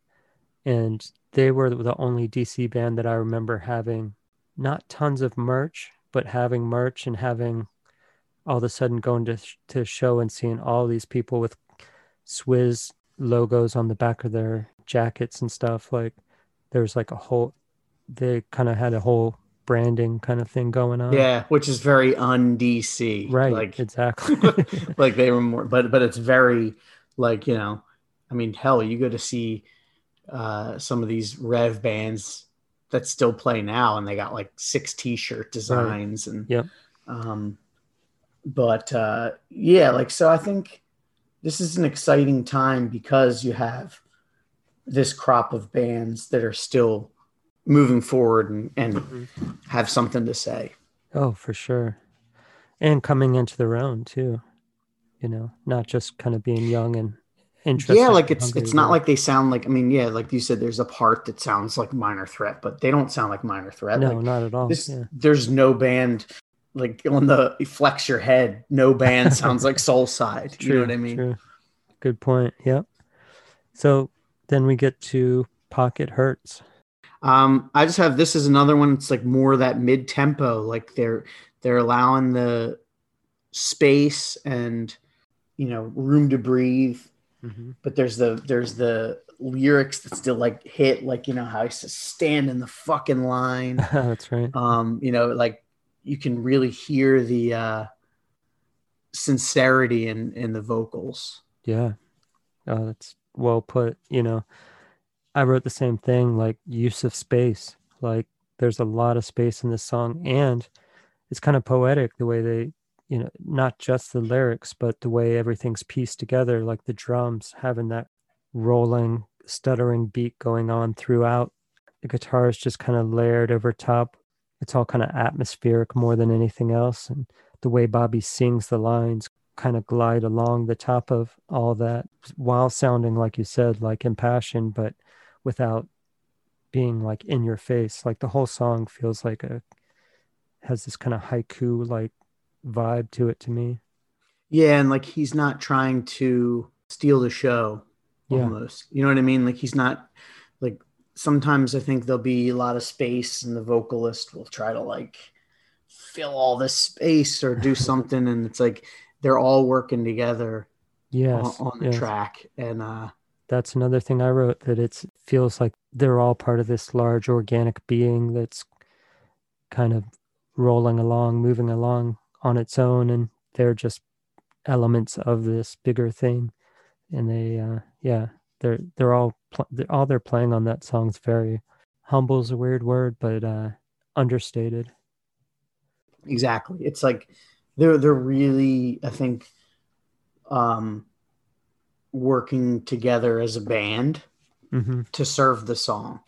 Yeah, it feels like this song more than even a lot of the others, or there's elements in some of the others, but this song makes me think, oh, okay, here's a little preview of what's coming on the next LP. Yeah, definitely. Then we get to the last proper song on the record, Forgiveness. This is a good ending song too, though. It is. You know, like even though maybe we would have liked it to end with Problems, you know, like the Discogs or like the label, not Discogs, the label, the label itself. Yeah. But this is good. That whole like the imitation lyric hook is cool. And then there's also like that instrumental bit at the end, right? Is that on the vinyl? I haven't played the vinyl in a while. It is. Like it's not listed as a separate thing, whereas now it's listed as a Scott's instrumental or something, but it was just kind of tacked on without a announcement on the record, which is cool. I think it puts you in this it kind of, if the first song was a great introduction into what was coming, this glides you out of the music. Yeah, it's like a cool exit piece. Yeah, exit piece, exactly. But getting back to Forgiveness real quick, it's a pretty good last song, I feel like, but I honestly where it's listed as being supposedly, on the record and on Discogs, I feel like would have been even more perfect, like the end of side 1 versus side 2, something like that. But it's fine. And I really like Johnny's little bass thing that he does in between parts. He has this like really cool, quick little line that's, again, like you would say, Peter Hook-esque, or like where the notes, because I know the whole thing with why Peter Hook played that way is because he couldn't hear. So he's like, well, I'm going to play these higher notes and you can actually hear it over the guitar. And then, that was the same thing with, we said, like Ned's Atomic Dustbin and, the higher octave bass. And there's a lot of it on this record. Yeah. I mean, same with Rites of Spring again, a band that uses a lot of high melodic bass. As I've said before, I'm here for it. I like it. Yeah. Oh, yeah. And I mean, these lyrics are perhaps even the most abstract of the whole record, I feel like. And I was looking at them and I'm like I'm not, so I appreciate good lyrics. I'm not, it's funny because, usually when I do a band, I sing and write the lyrics, but like sometimes it'll take me a long time to realize just how good a lyric is, if that makes sense. Yeah. Like sometimes it'll like really, and I'll be like, oh, that's really insightful and good. So, but I was looking at these and I'm like, yeah, it's very abstract. Mm-hmm. I like the first line more than any of the others, but. What's the first line? Forgiveness speaks the truth. Okay. But then it says honesty plays the game, which I don't know. So Double Cross webzine, which was done by Tim McMahon from Mouthpiece and a bunch of other great hardcore bands. They did a piece on where Bobby broke down all the lyrics to Hot Body Graham. Oh, really? So Ooh, I'm gonna have to make sure you Mhm. find that it's in the archive somewhere, but you'll definitely want to use that for that episode. Yeah, that's but great. I would love to have a breakdown of this one, because there are some where I'm like, what's going on here? Yeah, I mean that's pretty much all I have to say about that song, to be honest with you. I like it. It's all a piece with the full record. Everything sounds like it fits together on this record. It does. Yeah. I mean, this is an essential record. Even though like we joked about it not being like starter pack, to me, this is, if you are a fan of Discord and DC stuff and you don't have this record, it's a cornerstone. You're a poser. There you go. Throwing it down. No, I'm just, but I've been talking to too many New York people, maybe. No, I know. But for real, like, and there is a, and I think it's like Discord 179 or something. I looked right before this, so forgive me if I'm wrong. But you can still, or at least as of semi-recently, you could still get a version of this record. Oh, a physical version of the vinyl? Of Trigger, yeah. It's the Trigger, but it also has the bass 7-inch. So you'll be able to do another episode on this release. I know, that'll be cool. Yeah, now I'm looking right now. I wonder if it's still in print, and it's not. Yeah, but it's on all the streaming. Right. But yeah, they had it on. It is Discord 179, Trigger and Bass 103, and has updated artwork from Jason Farrell of Swizz, among other things. And he's done like the graphics for, I can't even count how many Discord records. Yeah. And I actually, I'll say, I'm not going to say I like it better, but I really like the reimagined art that they did for that one. Huh. I haven't really paid close attention. Pops. So it has, I don't want to talk too much about it because you're going to be talking about it in like 5 years when you get to it. Yeah. But they use the sun logo, and then Trigger's like still in red, and it still has Johnny on it. But but the logo's all bright, right? Yeah, so it just kind of pops a little. But I love, the completist in me. I had to have both versions anyway, so I don't really even need to pick a version that I prefer. I will say, for listening purposes, the newer one's nice because you get that great 7-inch tacked on. Yeah. So when you go on Spotify, you get to hear it, and what if you play the vinyl? I'm curious if they've remastered everything. I'm curious that I don't own the reissue on vinyl. I wonder how the sound is comparatively to it. Sounds good. I mean, that was the first one I had. I got this copy a while back on Discogs, the actual Discord 29 that we were talking about. But in 2014, when they did that Trigger with bass on yellow vinyl, it looks cool. It sounds really good. Yeah. Discord just does a really great job. Like, there's the level of care. Yeah. Like, I don't even buy CDs anymore, but I still get the Discord like collections and play them in the car because they have like, the booklets. Like, it's, to me, that set the standard for like what a discography CD should be. Oh yeah. And I mean, I hadn't gotten them for a while, and my friend gave me a couple, and I was like, oh shit, this one's got a couple extra songs or this or that weren't on anything, Yeah. And it has like, they'll throw in like comp tracks and whatever. And it's cool. They do a great job. Definitely. And in listening to this, I hope that Soulside do another record. Not all bands can get back and do it. Get away with it. Yeah. But they can, just like, like Dag Nasty or whatever. Like, for some reason, something about DC, I feel like they pull it off. True. DC guys know how to do it. Putting DC back on the map again. Yeah, Apparently they have been writing songs and stuff, so we'll see. good. That makes me very, very happy. Yeah. Yeah, me And I too. would love to see them again Absolutely. live. Yeah. And so is it time to put the record back in its sleeve? Yeah, and I always laugh because when you guys put them back, I'm like, well, I'm putting it back next to my other Soul Side records. But are you talking about what bands are next? Because I'm like, if you Well, want to know where I'm filing this, I'm filing it next to Less Deep and then before the reissue that's and funny. Hot Body. But No, that's a good point. But well, I always negate the other record by the same releases. band. Yeah, yeah. Okay. So where's yours going back to?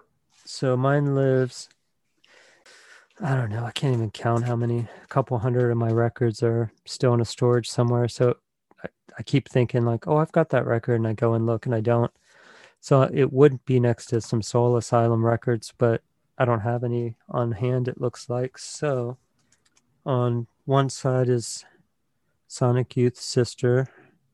Is that the a repressing? It is. It is.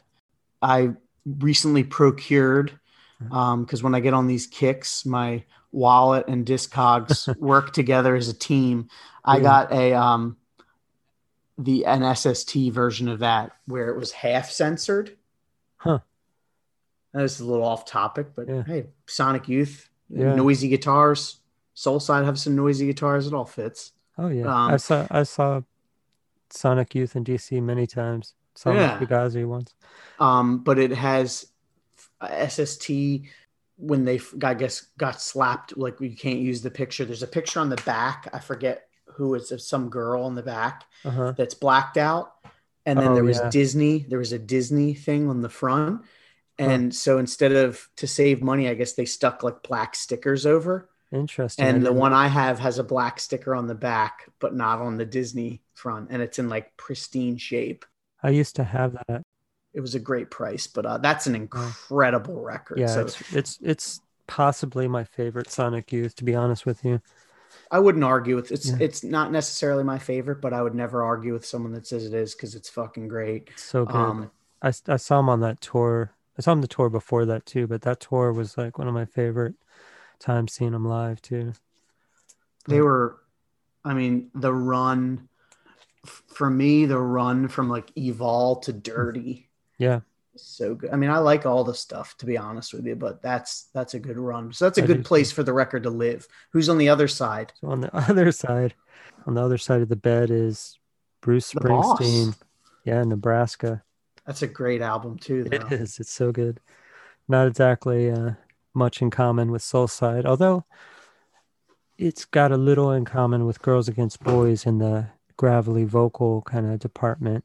Characters of down and out people. Yeah. Yeah. Yeah. I mean, Bruce Springsteen's a punk. Yeah, he loves Yeah. punk. He loves punk. He's done the Saints and the Clash, and can't think of who else. He's done a bunch of punk covers. When he Suicide. He did a Suicide cover too. That's right. Yeah. Didn't he do something with Patti Smith or She did the song Because the Night is a song he wrote for her. Yeah. That's it. Oh, and he originally wrote Hungry Heart for the Ramones. Right.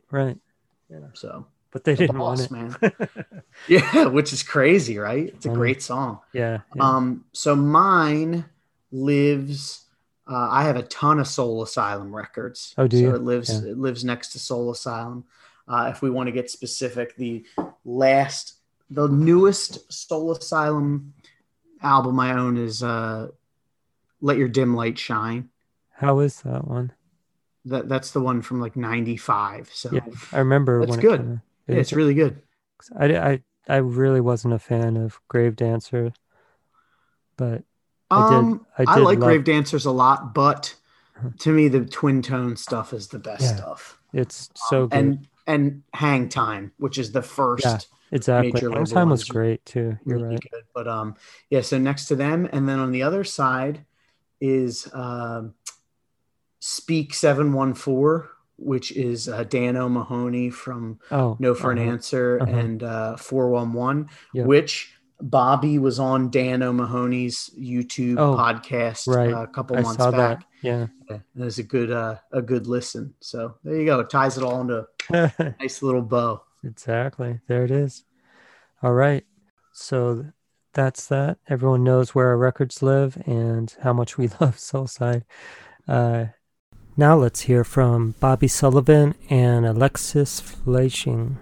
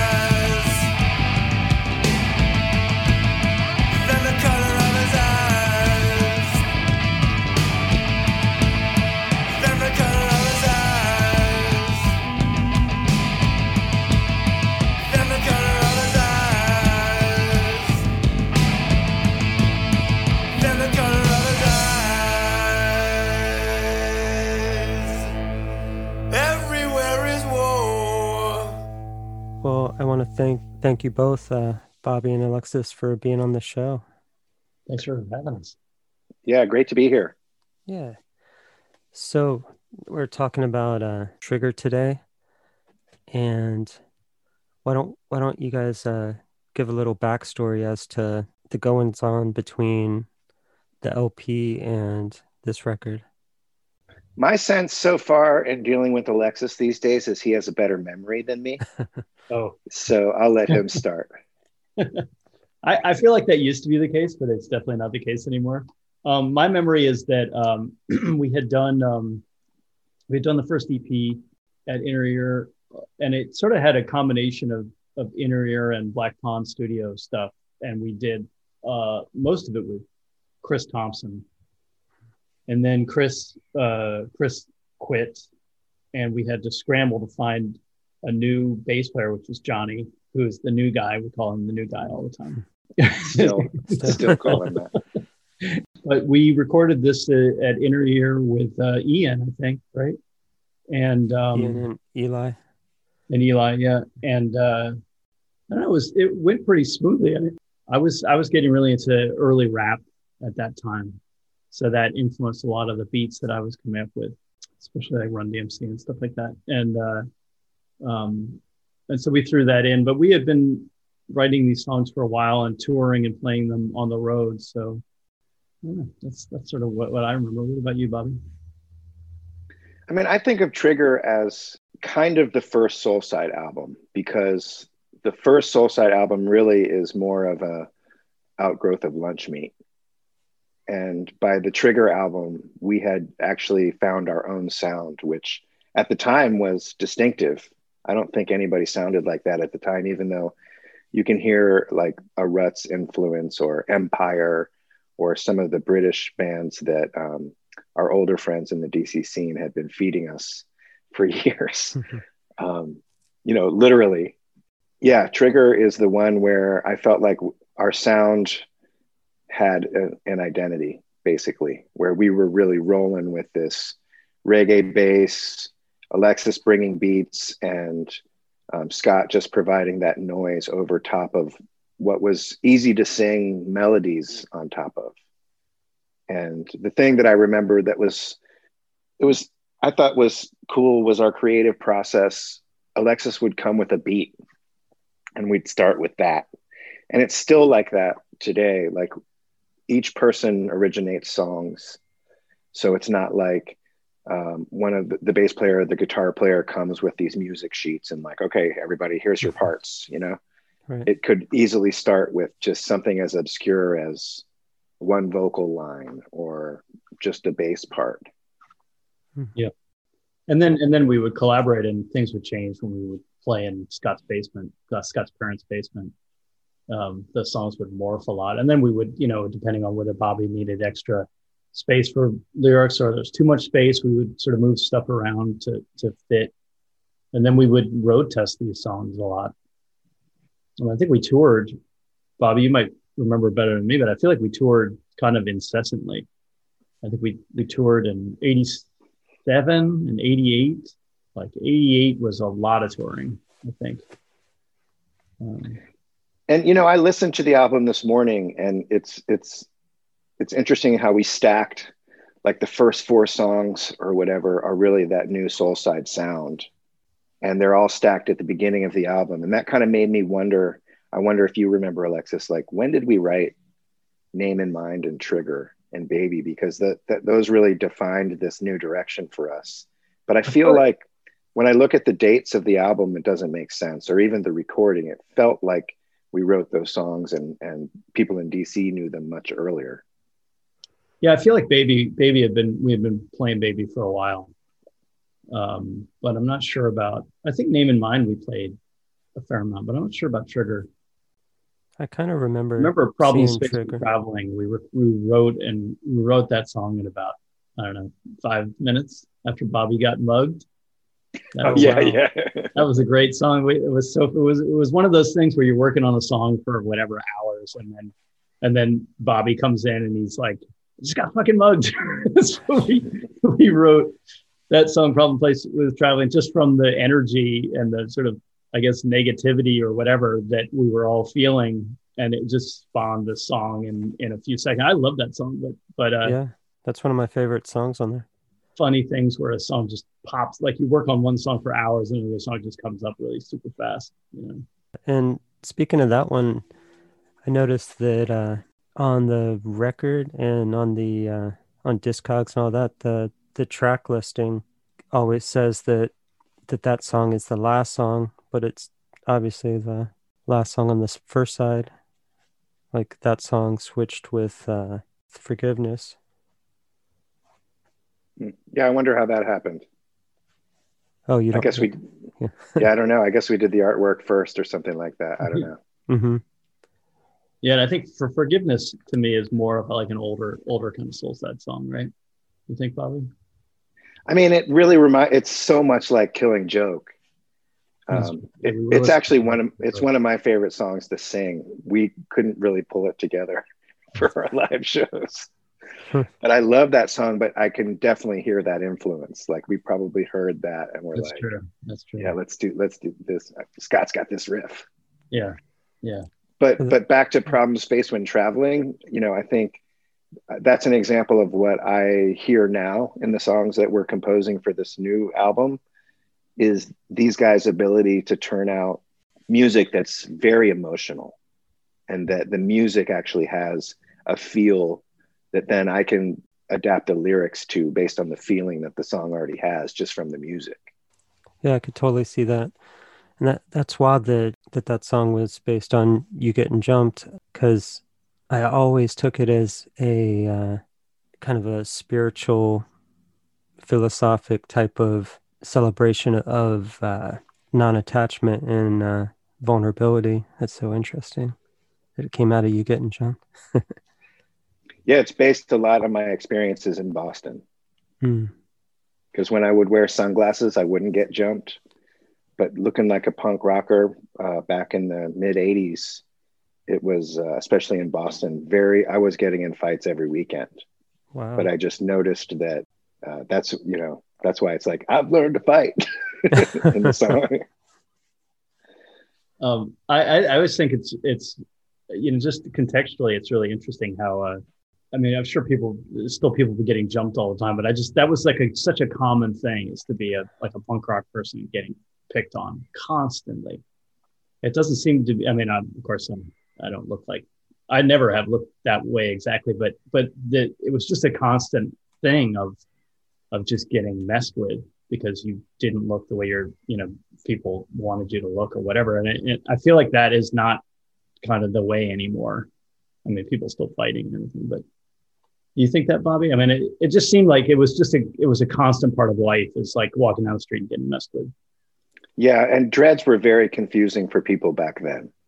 Hmm. You know, they literally thought that you used cow manure or something.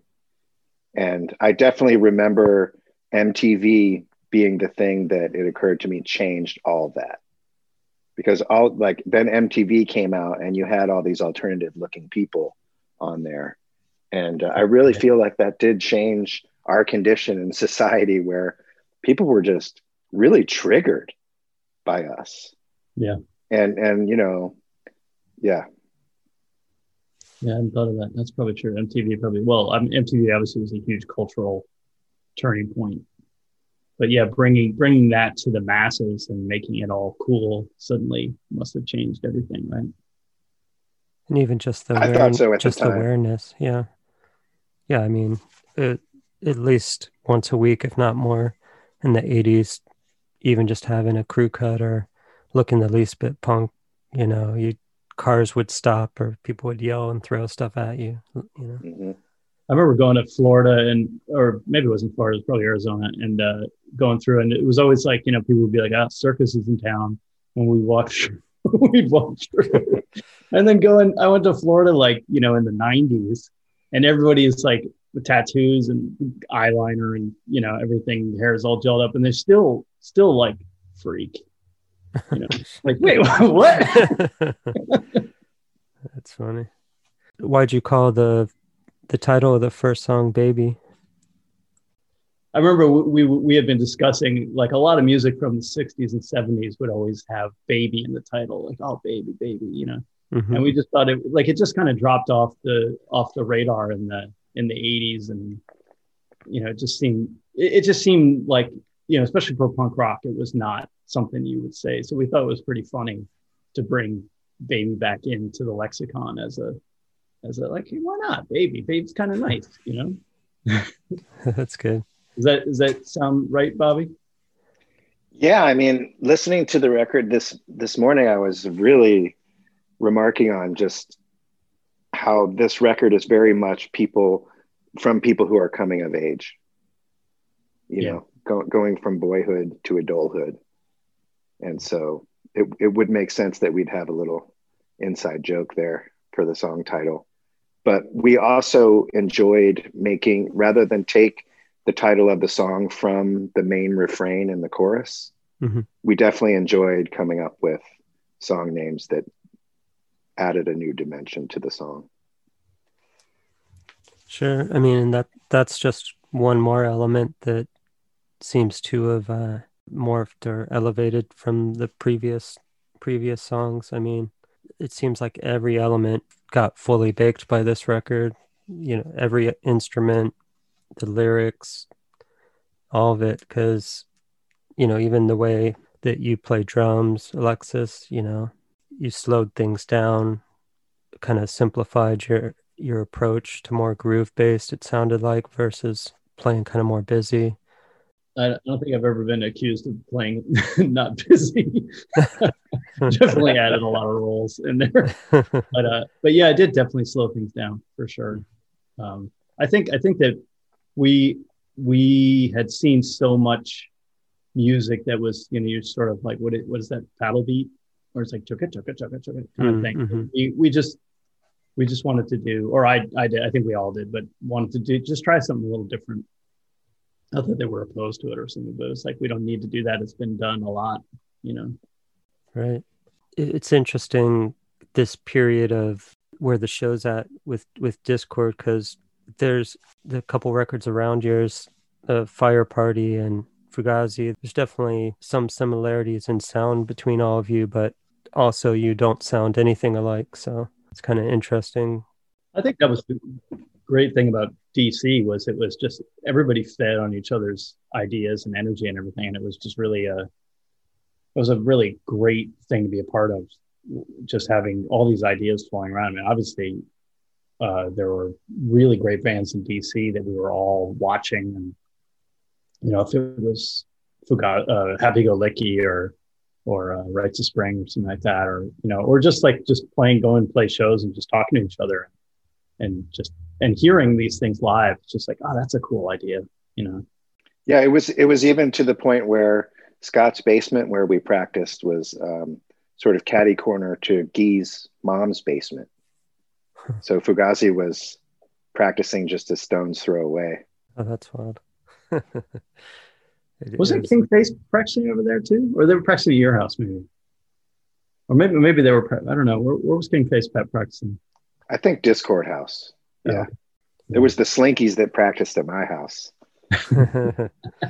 It's cool to hear too, to in retrospect pull apart the influences. Like you're saying, early rap, there's the reggae. Scott talked about being into industrial, like all these different things coming into the not hardcore but kind of post-punky sound you guys were cultivating.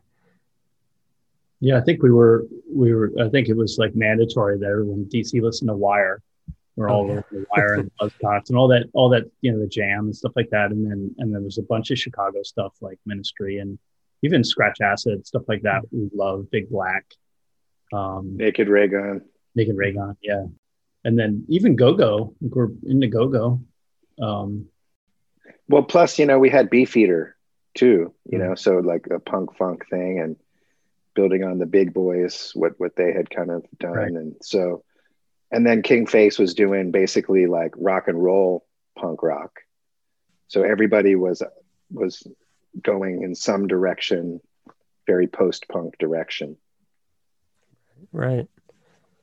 And it feels like, to oversimplify, like Revolution Summer kind of exploded and gave the opportunity to explore all these different directions and more individual type of expression. And, all these things grew out of that, like where you guys went. And like you said, bands like Happy Go Licky and these things that were so far away from hardcore. Yeah. Gray Matter. Mm-hmm. Yeah, definitely. Oh, speaking of Revolution Summer, you're quoted in Dance of Days is talking about the KTTK as being lyrically at first inspired by being frustrated with everybody saying that whole time period was done and dead or whatever, that spirit.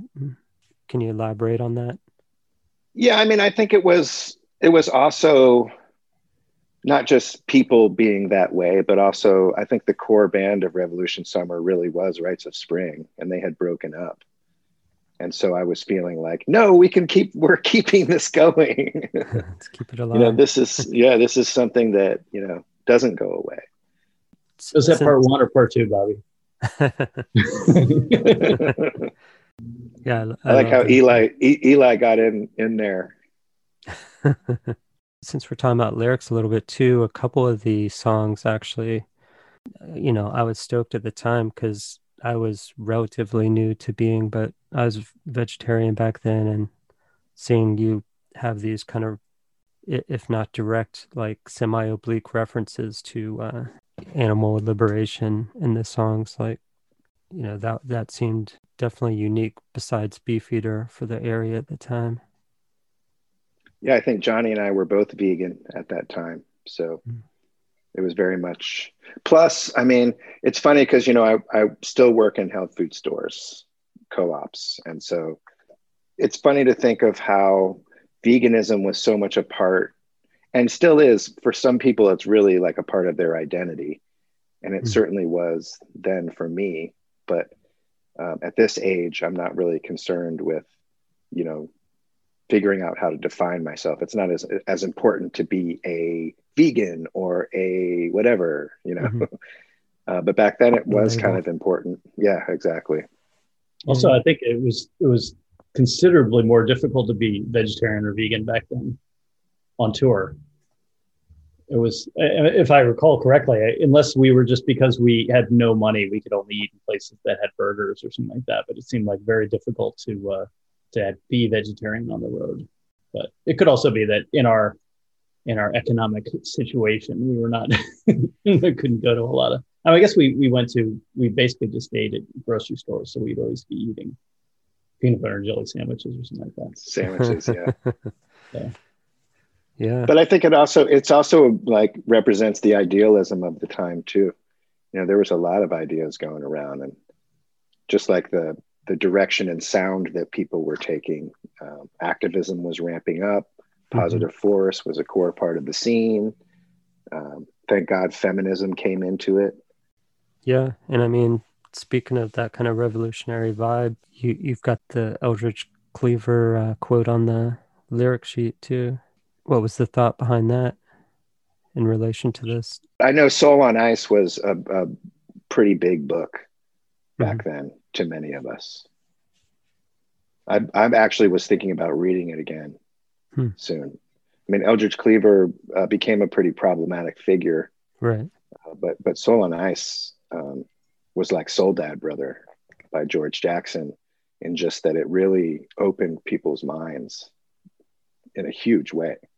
That record also has a pretty cool sample that I remember Eli and Don working on in the song War. Oh yeah. That we, Johnny and I worked at Ross Records at the time, and one of the records that we were distributing was that Radio Freedom, the voice of the African National Congress out of South Africa. And so we sampled it from vinyl. And I remember Eli and Don working on that and actually cutting and pasting it into the song. So the way that the timing is very rhythmical in that song was like happened just magically on the first try. Like they just cut it in and it worked out really perfectly. Oh, that's great. Yeah, it totally fits really seamlessly and adds another layer to the song. I remember you guys used to, at least in my memory, at least a couple of different shows used to open with War. And that was a real powerful way to open. You'd often have the TV sets going and all that. And the people banging on springs and stuff. Right. At all. Yeah. I guess sure a little bit later when we started getting into that was power sort of like tools. That was the bass 7-inch. Yeah. But that was all kind of part of the same thing where we're just trying different things. Plus, there was the punk percussion protests at the South African embassy. So yeah, that totally fit as an extension of that spirit. It's true. What did Eli bring to the table for the recording? Well, Eli was our sound man on tour. So the thing that he brought was just being really, really familiar with our music and the desire to capture whatever we were doing live, which was was great. And I think he was still kind of learning at the time how to do all this stuff. So he and Don, Don was obviously the maestro, but I think the two of them worked really well together. And Eli brought a lot of the knowledge of our music in and great ideas and everything. He knew what you were trying to achieve in the studio. Yeah.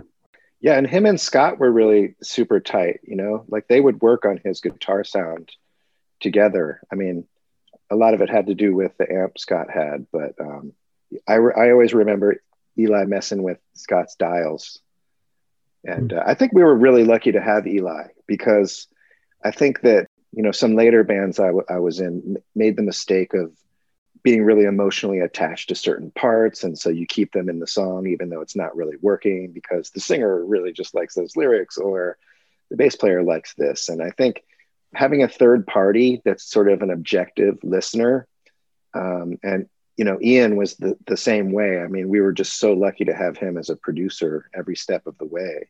Mm-hmm. It's something that I always held dear, was like, it shouldn't just be up to the band. You have to have those outside voices that are weighing in, that aren't emotionally attached to anything. And so with Eli being on tour with us, he was there with us every step of the way. And even while we're composing songs. I'm trying to remember, we went on tour, and then Bobby, do you remember we come home and record, or did we record and then go on tour? I don't remember. Or was it just all one big soup where we record and tour and record? And I mean, I remember those days. Like some of our, for me personally, like huge goals for me were like starting out was to play a show would have been amazing, and then to record a 7-inch would be, or just to record in general would be amazing. But then to put out a 7-inch, and so this was still like this was our first Dischord record, and that was really exciting for us to be on Dischord, because the previous record was like a half release, and it was just really felt like we were just like, it was very exciting to be recording these songs and to be on Dischord and to be part of that family was super cool. Because I know we went after the first EP, first LP, we went and toured the whole country and played a lot of shows. I don't know how long that tour was, Bobby, a couple of months maybe? Yeah, no idea. I used to have all the diaries with all the dates and they all got lost. And we would just like live in our van and travel around the country and spend days in certain towns where people would put us up very nicely and wait for the next show and then drive to the next show and finally make it to California and stuff like that. We never made it to Seattle. It's just too far and we couldn't get any shows up there. But I think by the time we got back, we were a lot better musicians. Touring will do that for sure. So when I listen to this record, I wish I practiced more. And we were really taking Scream's lead on that. I mean, I could be wrong, but I feel like Scream was really the only DC band that toured like that. I think that's right. And I think we played a bunch of shows with Scream in like Rochester and I think maybe Minneapolis. I'm not sure. But yeah, we played a bunch of shows with them, and they definitely were out there touring a lot way before pretty much anybody, I think. Right? I remember that Rites of Spring, everyone was excited because Rites of Spring was going on tour, but I think they made it up to Ann Arbor or something like that and came back. I think they played one show. They were not into the touring thing. Most accounts say that you guys, would go to school and then play in the summer and in the breaks, and then this year, right before you recorded this, was where you decided that you guys wanted to just do music and you weren't going to go back to school. And it must have been just a couple months after that, like after that summer ended, because then by December is when this gets recorded. I know that that could be, because I know that I was out of school for a year. We went on tour and then we went to Europe and then we recorded Hot Bodygram. So that was a pretty extensive bunch of touring and recording and everything. That was definitely like a year. So I guess that probably did come out. That did start sort of right after this record came out. It sounds probably right. And what other kind of snapshot memories do you have of the actual recording of this? I just remember being in Don's basement, it being really dark all the time. And I never wanted to leave the studio.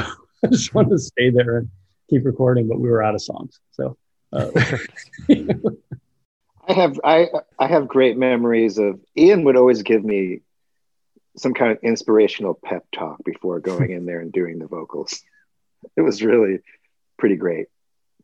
Like what kind of thing would he say? I remember one time he told me, we're just going to do whatever you need. Like HR, he does those backflips. We just strung the microphone cord super long out into the backyard so he could do those flips. Like whatever you need to do, we're going to do it. So, go in there and, take care of this. That's awesome. What do you think, both you guys individually, but as a band as well, what do you think you learned from this time period? I don't know. I was how old was I? 17 or something at the time. I learned a lot. I didn't learn enough. I mean, I think it was really interesting to tour the US and meet so many people, to see first off that there were a lot of people that were into the same things we were into, same mentality, and that the world was was a sort of sympathetic place in that way. I think we were sort of toying with this, or I don't know, toying is not the right word. We were sort of, I don't know if you remember, Bobby, there was always this sort of theme about selling out in DC, and everybody was adamant about not selling out. And so that was a constant narrative in our lives. Is like, is this selling out? Is this selling out? Is this cool? Is this cool? And like, couldn't sell our shirts for more than $5 because selling for $6 would be selling out. You know, we couldn't do Canadian national radio because that was selling out. And I think these are great discussions to have, because I think these are still super important considerations to have. But I just remember that being an overwhelming thing in our lives constantly. Like, was what we were doing, you know, like appropriate? I think it's a real sign of being of that age, but I think it's also a really hopeful thing, because I think people still do that at certain ages, and I think it's good. Yeah, and it's a little bit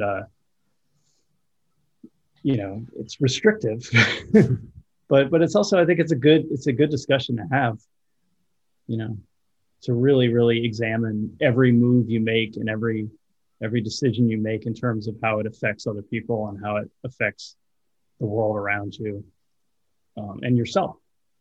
So I learned a lot about that from this period of, you know, of being in this band and playing these shows, and, you know, in DC and everything.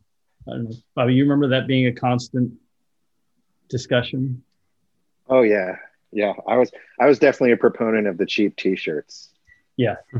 Yeah.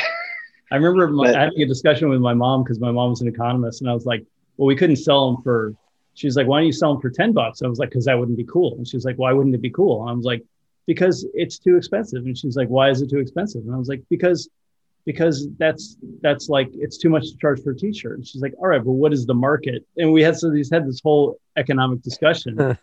And I was like, but it's not cool to charge that much. She was like, but if people are willing to pay that, is that cool? And I was like, well, just because they can pay it doesn't mean they should. I'm like, you know, so it was like this, it was funny. And this is all a discussion over saving, if there's an extra $1 or whatever for a T-shirt. And just thinking now, like, it would cost us $5 to make a shirt, and we would charge $6 for them or whatever. It was like, you know, yeah, it's almost not worth making T-shirts. It was a constant dialogue back then. It was. The things that stand out for me are, you know, that we really weren't playing clubs, right? So we were playing a lot of. Alexis, do you think, like, you remember when we played with Dag Nasty at that VFW hall or whatever it was in San Diego? Yeah. That was one of the biggest shows I think we had played at the time. Yeah, I wouldn't be surprised if it was like, I don't know, 500 people or something. It might have been 1,000. I don't know. But it's like, so for me, what really stood out was the do-it-yourself DIY ethic was something that we really were empowered by. You know, we were, you know, booking the tours ourselves on a free long distance line that we had access to. But then also, like, the cultural differences around the country, you know, because we grew up in a pretty small town. Washington, D.C. is not New York or Chicago or Detroit or, you know, LA. And so very interesting to visit with these communities of musicians and intellectuals and artists and writers in, you know, Chicago had its own style going on. You know, LA wasn't a place that we really were going to, but San Diego had its own thing, you know, and that's true. I found San Diego was very fascinating. I think San Diego was very, very similar to DC ideologically, and LA was really not. LA was very business. It felt like. I could see that. And back then, especially as opposed to right now anyway, for quite a while, each town had a different type of both vibe and sound to the scene in that town. Yeah, and then we'd play like CBGB, and then it's like the sound quality was just like incredible compared to playing in a VFW hall where the sound guy set up everything that day, you know, or an hour ago. And then Boston is a music town. So it, you know, but then it also had a much like tougher scene like New York did. So I recall the picture of us at CBGB where we're giving flowers out to the skinheads in the front row. How did that go over? It went over pretty well, actually. Yeah. It went over pretty well. I mean, I think that's one of the things too, is that I think that everybody had a sense of humor. I mean, not everybody, but most people did. You know, there were definitely conflicts. And I think of this a lot today because, you know, our discourse today is not marked by conciliatory civility. And I feel like there was that. I could be romanticizing it a bit. Well, we definitely had a lot of skinhead problems, and that was not very civil. No. Although I would say they dealt with it like a true diplomat. Yeah, I mean, there were times where we would sit down with these white supremacists and actually discuss. Okay, like I remember in Canada specifically, we had Sean Brown with us as a roadie, and this guy was not a violent guy. He defined himself as an oi. Like, I'd never heard that before. It seems a little weird. But, you know, he had glasses and, you know, we're sitting there with Sean Brown, who's African-American. And I was like, well, okay, to your ideology, you're superior to this guy right here. But you have glasses. He doesn't need glasses. So who's superior? Like if we're really doing that. God. Yeah. And I remember having discussions with people where they were, it was interesting. I wonder if this is still even possible. I imagine it probably is, but where you talk to somebody and they'd have some, you know, totally racist ideology and you'd be like, I don't know, I don't really see that, you know, and they're like, really, you don't? I'm like, no. And they're like, I never really thought of it that way. It's interesting. And then you felt like their mind, like they had actually heard what you were saying, starting to think about things in a different way, which is really, really positive, you know, like you got the sense that they had always thought this way because that's the way they had been raised. But then, and I think that was the cool thing about, and it's still the cool thing about music, is it's a way to spread ideas in a very palatable way and make people's, you know, horizons expand a lot. Absolutely. Because something about just the combination of instruments and voice somehow creates a more universal language than, you know, whatever we work with has so many more divisions than what you have with music. Yeah, for sure. And then I think people, even though we weren't becoming icons or rock stars, I think because we were the ones on stage, people were willing to listen to what we thought. And then, of course, there was always interviews with fanzine people. And so your thoughts were getting recorded and transcribed and then printed, you know, after the fact too. So that interchange of ideas was going on like at a pretty rapid pace for pre-internet times.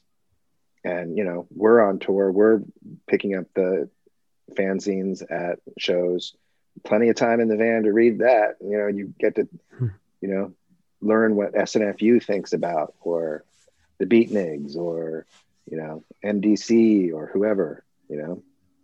Right. What, you know, besides, I guess, the obvious local bands like Swizz and other concurrent bands at that time, what other bands did you feel affinity for around the country? Basically those ones I just mentioned. I mean, I don't think we ever played with MDC, but I remember them being at the Gilman Street shows. Play with it. Wasn't MDC at the San Diego show? Oh, maybe. I don't know. MDC, FOD, Dag Nasty. I'm not sure. Mm-hmm. I just remember we would tour with bands. You know, it was really exciting. Like SNFU they were really cool. We played with a band called Short Dogs Grow from San Francisco that we really liked. I played with Operation Ivy. They were really cool. Agent Orange. I remember playing with this band St. Vitus in Atlanta, and they were really cool. I liked them a lot. I mean, it was just fun to play with these bands all around the country. And the Beatniks was Michael Franti's first band. Yeah. And they were touring with DOA, another band that we really loved. We played with them in Ann Arbor. And it's funny because I was talking to Michael Franti a few years ago about that. And he was like, "Oh yeah, I remember Soulside. Yeah, you guys had the sun on your t-shirt." That's awesome. And you know, which kind of speaks to the fact that our age, you know, when you look at the timeline for Soulside, it's not very long. You know, like you can see that in Alexis's book, wonderful book. It's not a very long time span, but such a pivotal era in the development of our brains, I guess, because it sure seemed like a long time.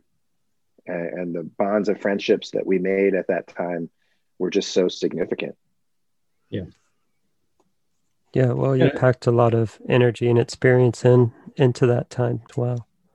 I think the cool thing about Trigger was that we were all growing up pretty, you know, it was a really pivotal time of growing up, and Bobby and Johnny were working at Ross, so they were bringing in a lot of reggae stuff, and I was listening to a lot of rap and a lot of classic rock, and Scott was, you know, listening to a lot of more industrial sort of and Wire stuff and Killing Joke, and so that was like his guitar sound. Really, you could hear that in Big Black and Scratch Acid and Killing Joke, Wire stuff, and I think that was what made Trigger the soup that it was. I think also that Bad Brains, I think I Against I came out right before that. Is that right? I know that was a pretty big. I mean, Bad Brains were, of course, hugely influential on us, but that was a huge shift for them to go from, you know, band in DC to I Against I. Yeah, for sure. It's interesting that, well, I guess, like what you were bringing and what Bobby was bringing was musics that tend to be more uplifting stuff, but it's interesting to have a lot of the darker industrial and experimental, heavier post-punk type stuff tends to be a little more nihilist, but you guys' sound had a total anthemic quality once you put it all together. Yeah, it was funny to listen to Scott's guitar now because it's changed a lot over the years, but to go back and listen to his early stuff, it's really, really interesting. I think it's really unique sounding guitar style. Oh, absolutely. He was experimenting. Yeah, I definitely remember Scott being a standout for sure. Like I don't feel like anybody was really playing like that when he was. And I think I always felt like what was really interesting was the contrast between my sing-songy vocals and then his noisy guitar. So I think that was like almost like a conflict happening within the music that just created a more dynamic thing. And sorry, Alexis, I agree with you. Yeah. He was playing. He had one of the great things was he had a Marshall stack that he would spread across the stage. So he'd have a speaker on each side of the stage, and he had a slanted cabinet that he claimed that when he bought it, he claimed that it had fallen off Iron Maiden's truck. And so we got the Iron Maiden sound. You know? That's funny. And then Johnny has SVT. So I think I think SVT is actually it's kind of a standard now for everybody. But yeah, having the Marshall stack and I guess Scott messed his guitar up with his different humbuckers and stuff like that. He had SG, like every DC band has to have an SG. He actually he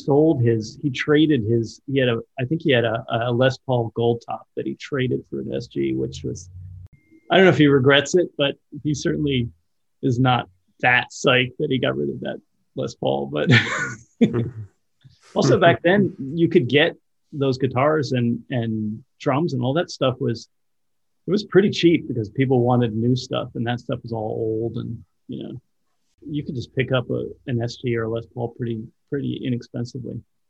Yeah, Not it's amazing anymore. to think that now. Yeah, exactly. Yeah, you mentioned the book. Do you want to talk about that, Alexis? Sure.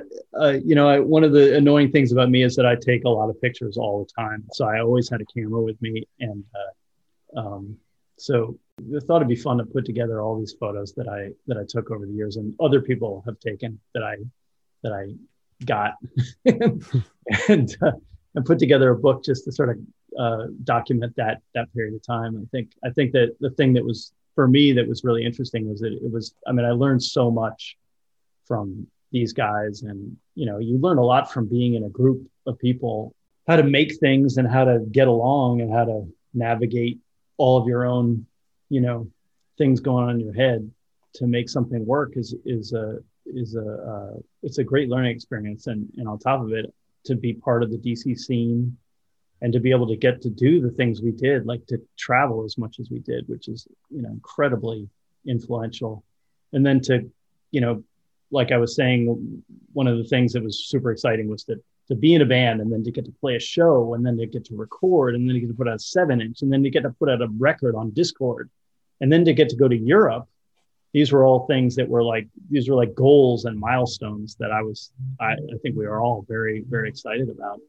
So that the book sort of just talks about all that. And I think the culmination of going to Europe was really eye-opening. And I think a lot of the things I reflect on now as a aged person is just how much technology has changed, and to put these things in a context where like something like putting out a 7-inch is is something that it's kind of inconceivable for somebody. So for a band like us in the 80s, and we got lucky to do it. Now I think putting out a 7-inch is pretty easy to do, but back then it was not easy to do. And to get on a label, I think getting on a label is still hard, but all these things, like just even the idea of getting equipment to play in Europe was very difficult.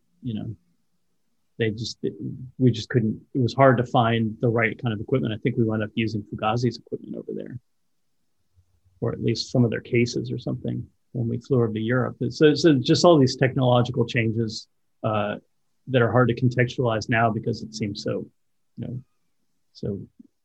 I was like the idea of staying in a hotel with Agent Orange because, we never stayed in the hotels, but we played with Agent Orange in Minneapolis. We stayed with them at the Motel 6, and that was a huge, huge thing for us. I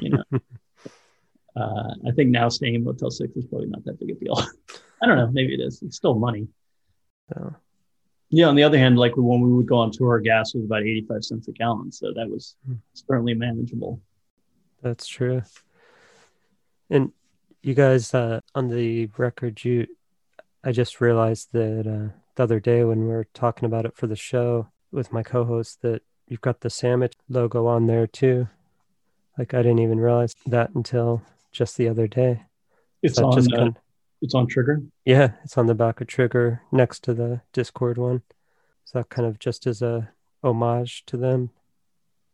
I was surprised because I was looking at it today too with the song list, and I was really surprised to see it listed as a split label. Mm-hmm. So I think Discord was definitely the driver for this one, and so but I wouldn't want to undermine Amanda by saying that. I think it was also she didn't have anything to do with it. I think it was also a thing because Amanda was trying to get her label off the ground, and she had very nicely put out our records, the first couple of records. So I think it was sort of a way of it elevates her Sandwich to be a split on Discord. I think it was sort of like it was a whole bunch of cross-pollination things happening.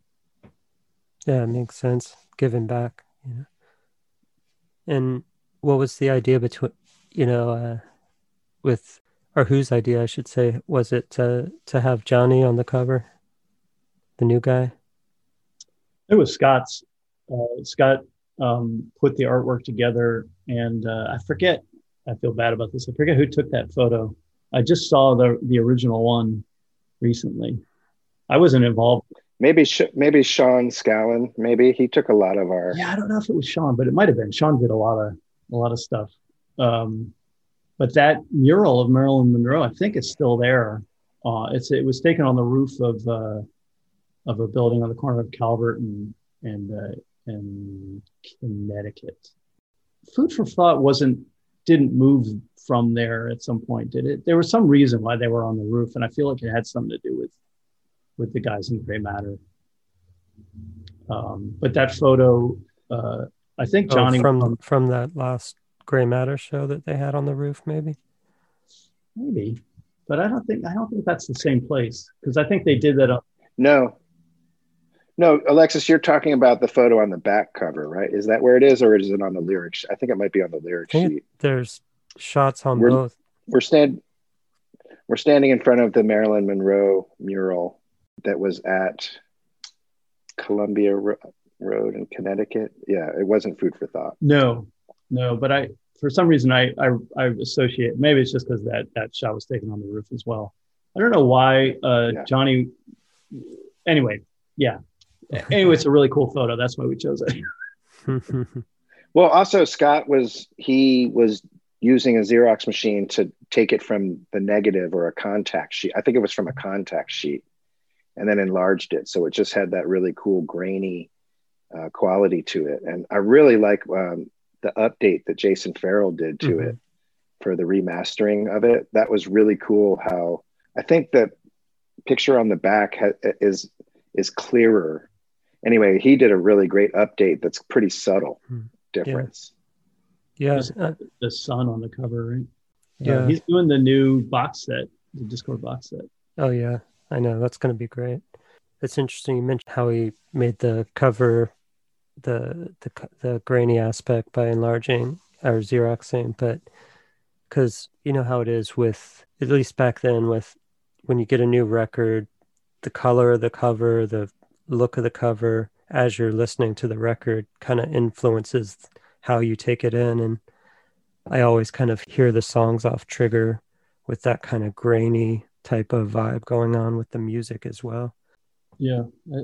I also think it made a lot of sense to have Johnny on there because the bass, you know, especially compared to our first album, the bass really stood out as more of a lead instrument the way it is in reggae. Yeah. Yeah, for sure. The bass drives a lot of the melodies. I like how we left in a lot of the flubs and the kind of rough edges and unglamorous off-key parts. Also, there was no Pro Tools or anything back then, so there was a lot of stuff that we luckily didn't have to think about fixing. You just couldn't really fix it. Now I think you get into like a whole mess of like fixing this and fixing that, and all of a sudden it's not really what you started out with, you know. So there's a more immediacy with that kind of recording back then. It's just sort of like it's what you can do, which is I think is really cool. Well, yeah, it captures the essence of the music more, of the energy of the music, and it seems like with Don and Ian, they wouldn't be wanting to use the Pro Tools approach, right, even if they had them accessible at that point. Yeah, for sure. Anything didn't get to cover that came to mind for you guys in preparation for this episode? Really, I mean, we didn't touch about on Pocket Hurts, which I think is a really interesting song. I think that was a much later song in that record. I could see that. There's a lot of space on that in the music on that song, and even vocally, the way you sing over it. I see it as like a rock going across water, like bouncing across water versus. It has a lot of different parts, and it's for me that's more in line with where we were going with the next record. It totally has the sound of Hot Bodygram. You guys dropped the hint about the LP. What's going on with that? We are writing a very surprising amount of songs. So we have 11 so far, and there's 4 more that I haven't been able to come up with vocals for yet. And the process has been really great. Johnny is very much driving the process, which is cool. And we have some songs that are fully formed, and then others that still need a part or some tweaking. And so it's very, very different than our normal process, because our normal process has been to take songs on the road before we record them. And we're planning to record with Jay Robbins in Baltimore. Oh, nice. So that'll be exciting in November. And I think we got some really good stuff on this one. Oh, that's great. That's so good to hear that you've got more coming out, that, you know, it's not always and not often that bands from back in the day will record something new and have it be, one, either not embarrassing, or two, you know, strong in the next step forward in the band's sound and evolution. But if that 7-inch you guys put out last is any indication, like it's exciting to hear that you've got more in the works. Well, it's also an outcropping of the fact that these guys have never stopped playing together. Alexis, Johnny, and Scott have played together ever since Johnny joined the band on a consistent basis. So they really work well together. It's just amazing.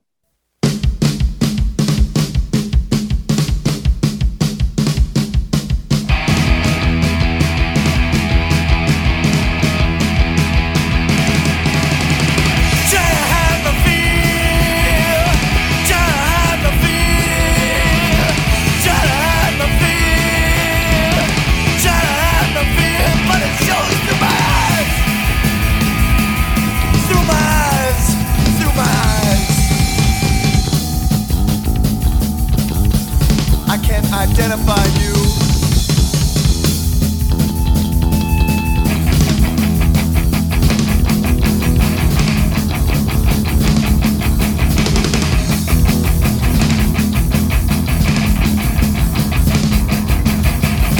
Got my hands up to the world. Come and take what you want, I won't do anything. Got my hands up to the world.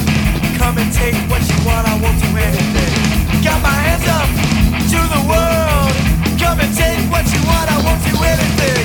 Got my hands up to the world. Come and take what you want, I won't do anything. Got my hands up to the world. Come and take what you want, I won't do anything. Got my hands up to the world. Come and take what you want, I won't do anything. Got my hands up to the world. Come and take what you want, I won't do anything. All right. I want to thank Bobby, Alexis, and Johnny for being on the show. It's great to talk to all of them. Thank you for having me. Like I said, I said it on the when I got to talk about Scream, but then to actually be like a co-host, yeah, was a thrill. It was a dream come true. Cool. Well, we're gonna have what do they call repeating dreams? Recurring dream. You're gonna have a recurring dream potentially coming up soon. So I was gonna say to keep it Husker Du. Oh, dreams reoccurring. Dreams recurring. Yeah. All right. So we're at the end of the show, and at this point in time, we usually talk about Spotify, also talk about Patreon, which I'll just briefly mention. The airing of this episode, we will have done our book club again the previous Sunday, and our guest this time was Nathan Strajek from Teen Idols. It means so much to me and the people in the club, of course, too, just to actually have the live real people that are in these chapters, to be able to consult them. I mean, I don't know, it's super meaningful, and it's a trip. I'll say as a patron of End on End, not only am I a co-host, but I'm a patron. There's a lot of cool perks. You guys have the bonus stuff, which it's cool because I have a lot to catch up on. But I did listen to the Jeff Turner was one of the first Patreon ones, right? And there was some just random talk there. Yeah. But you guys have the bonus content. You got this book club, a lot of cool stuff, and couple extra episodes here and there when we can about the bands that aren't specifically Discord but are Discord adjacent and just as important to the DC scene. Yeah, right. And it's just it's worth it, and every little bit helps. Okay. I can say this as someone doing a pod. Right. You know, Every little bit helps. And a lot, I know for Brian and myself and others, like, I wish this was my full-time job, but it's not. Like, we work jobs, and it takes a lot of time and effort and, equipment, and making sure everything sounds nice. I see Brian's got the nice headphones and microphone and, maintaining all that. So the Patreon, I think, is definitely worth it.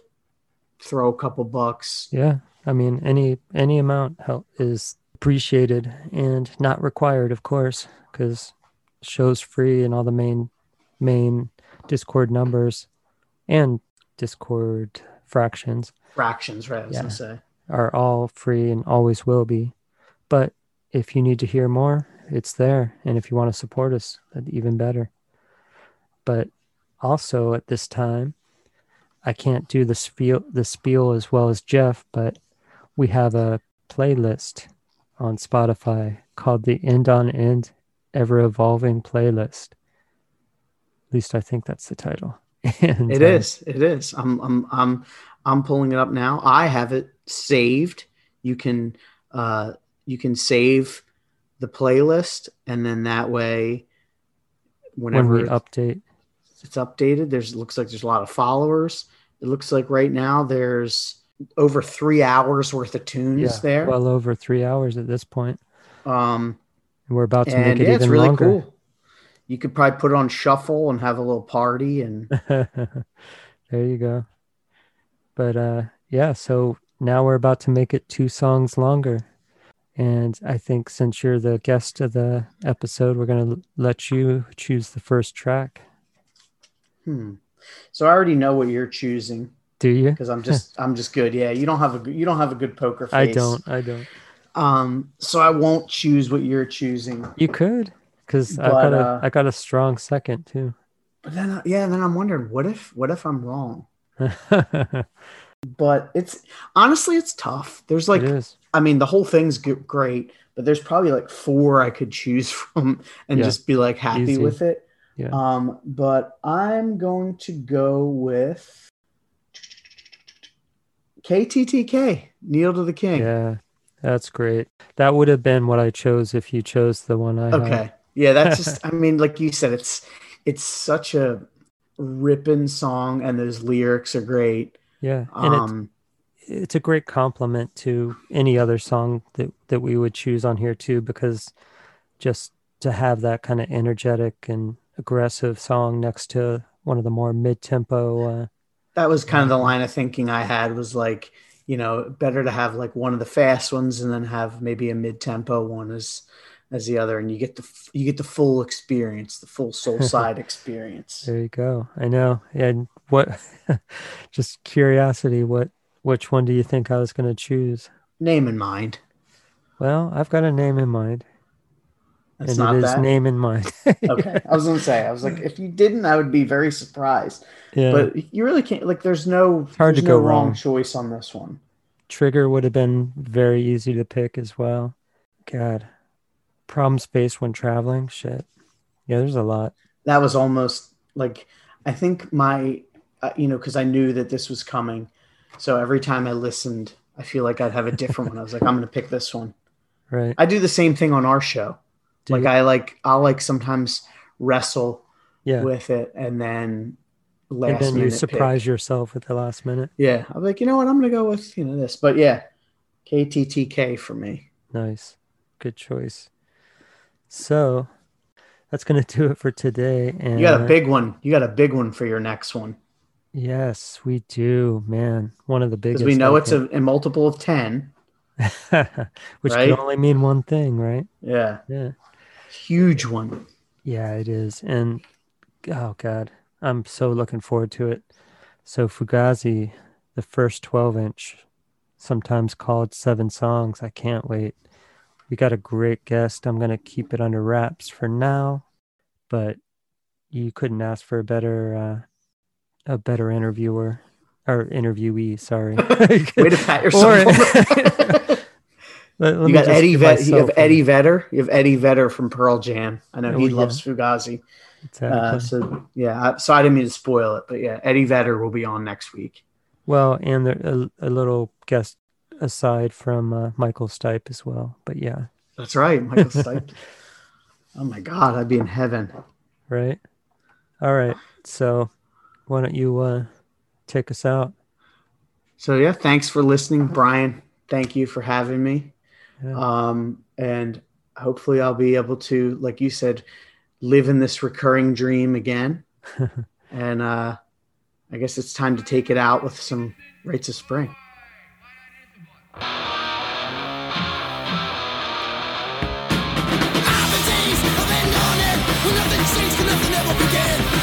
Movement in an empty room, gathering shadows of a darkened room, and oh, it feels so strange.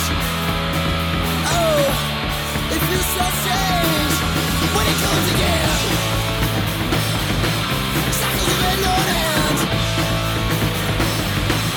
edges begin to blend. Time following time, a pattern becomes defined.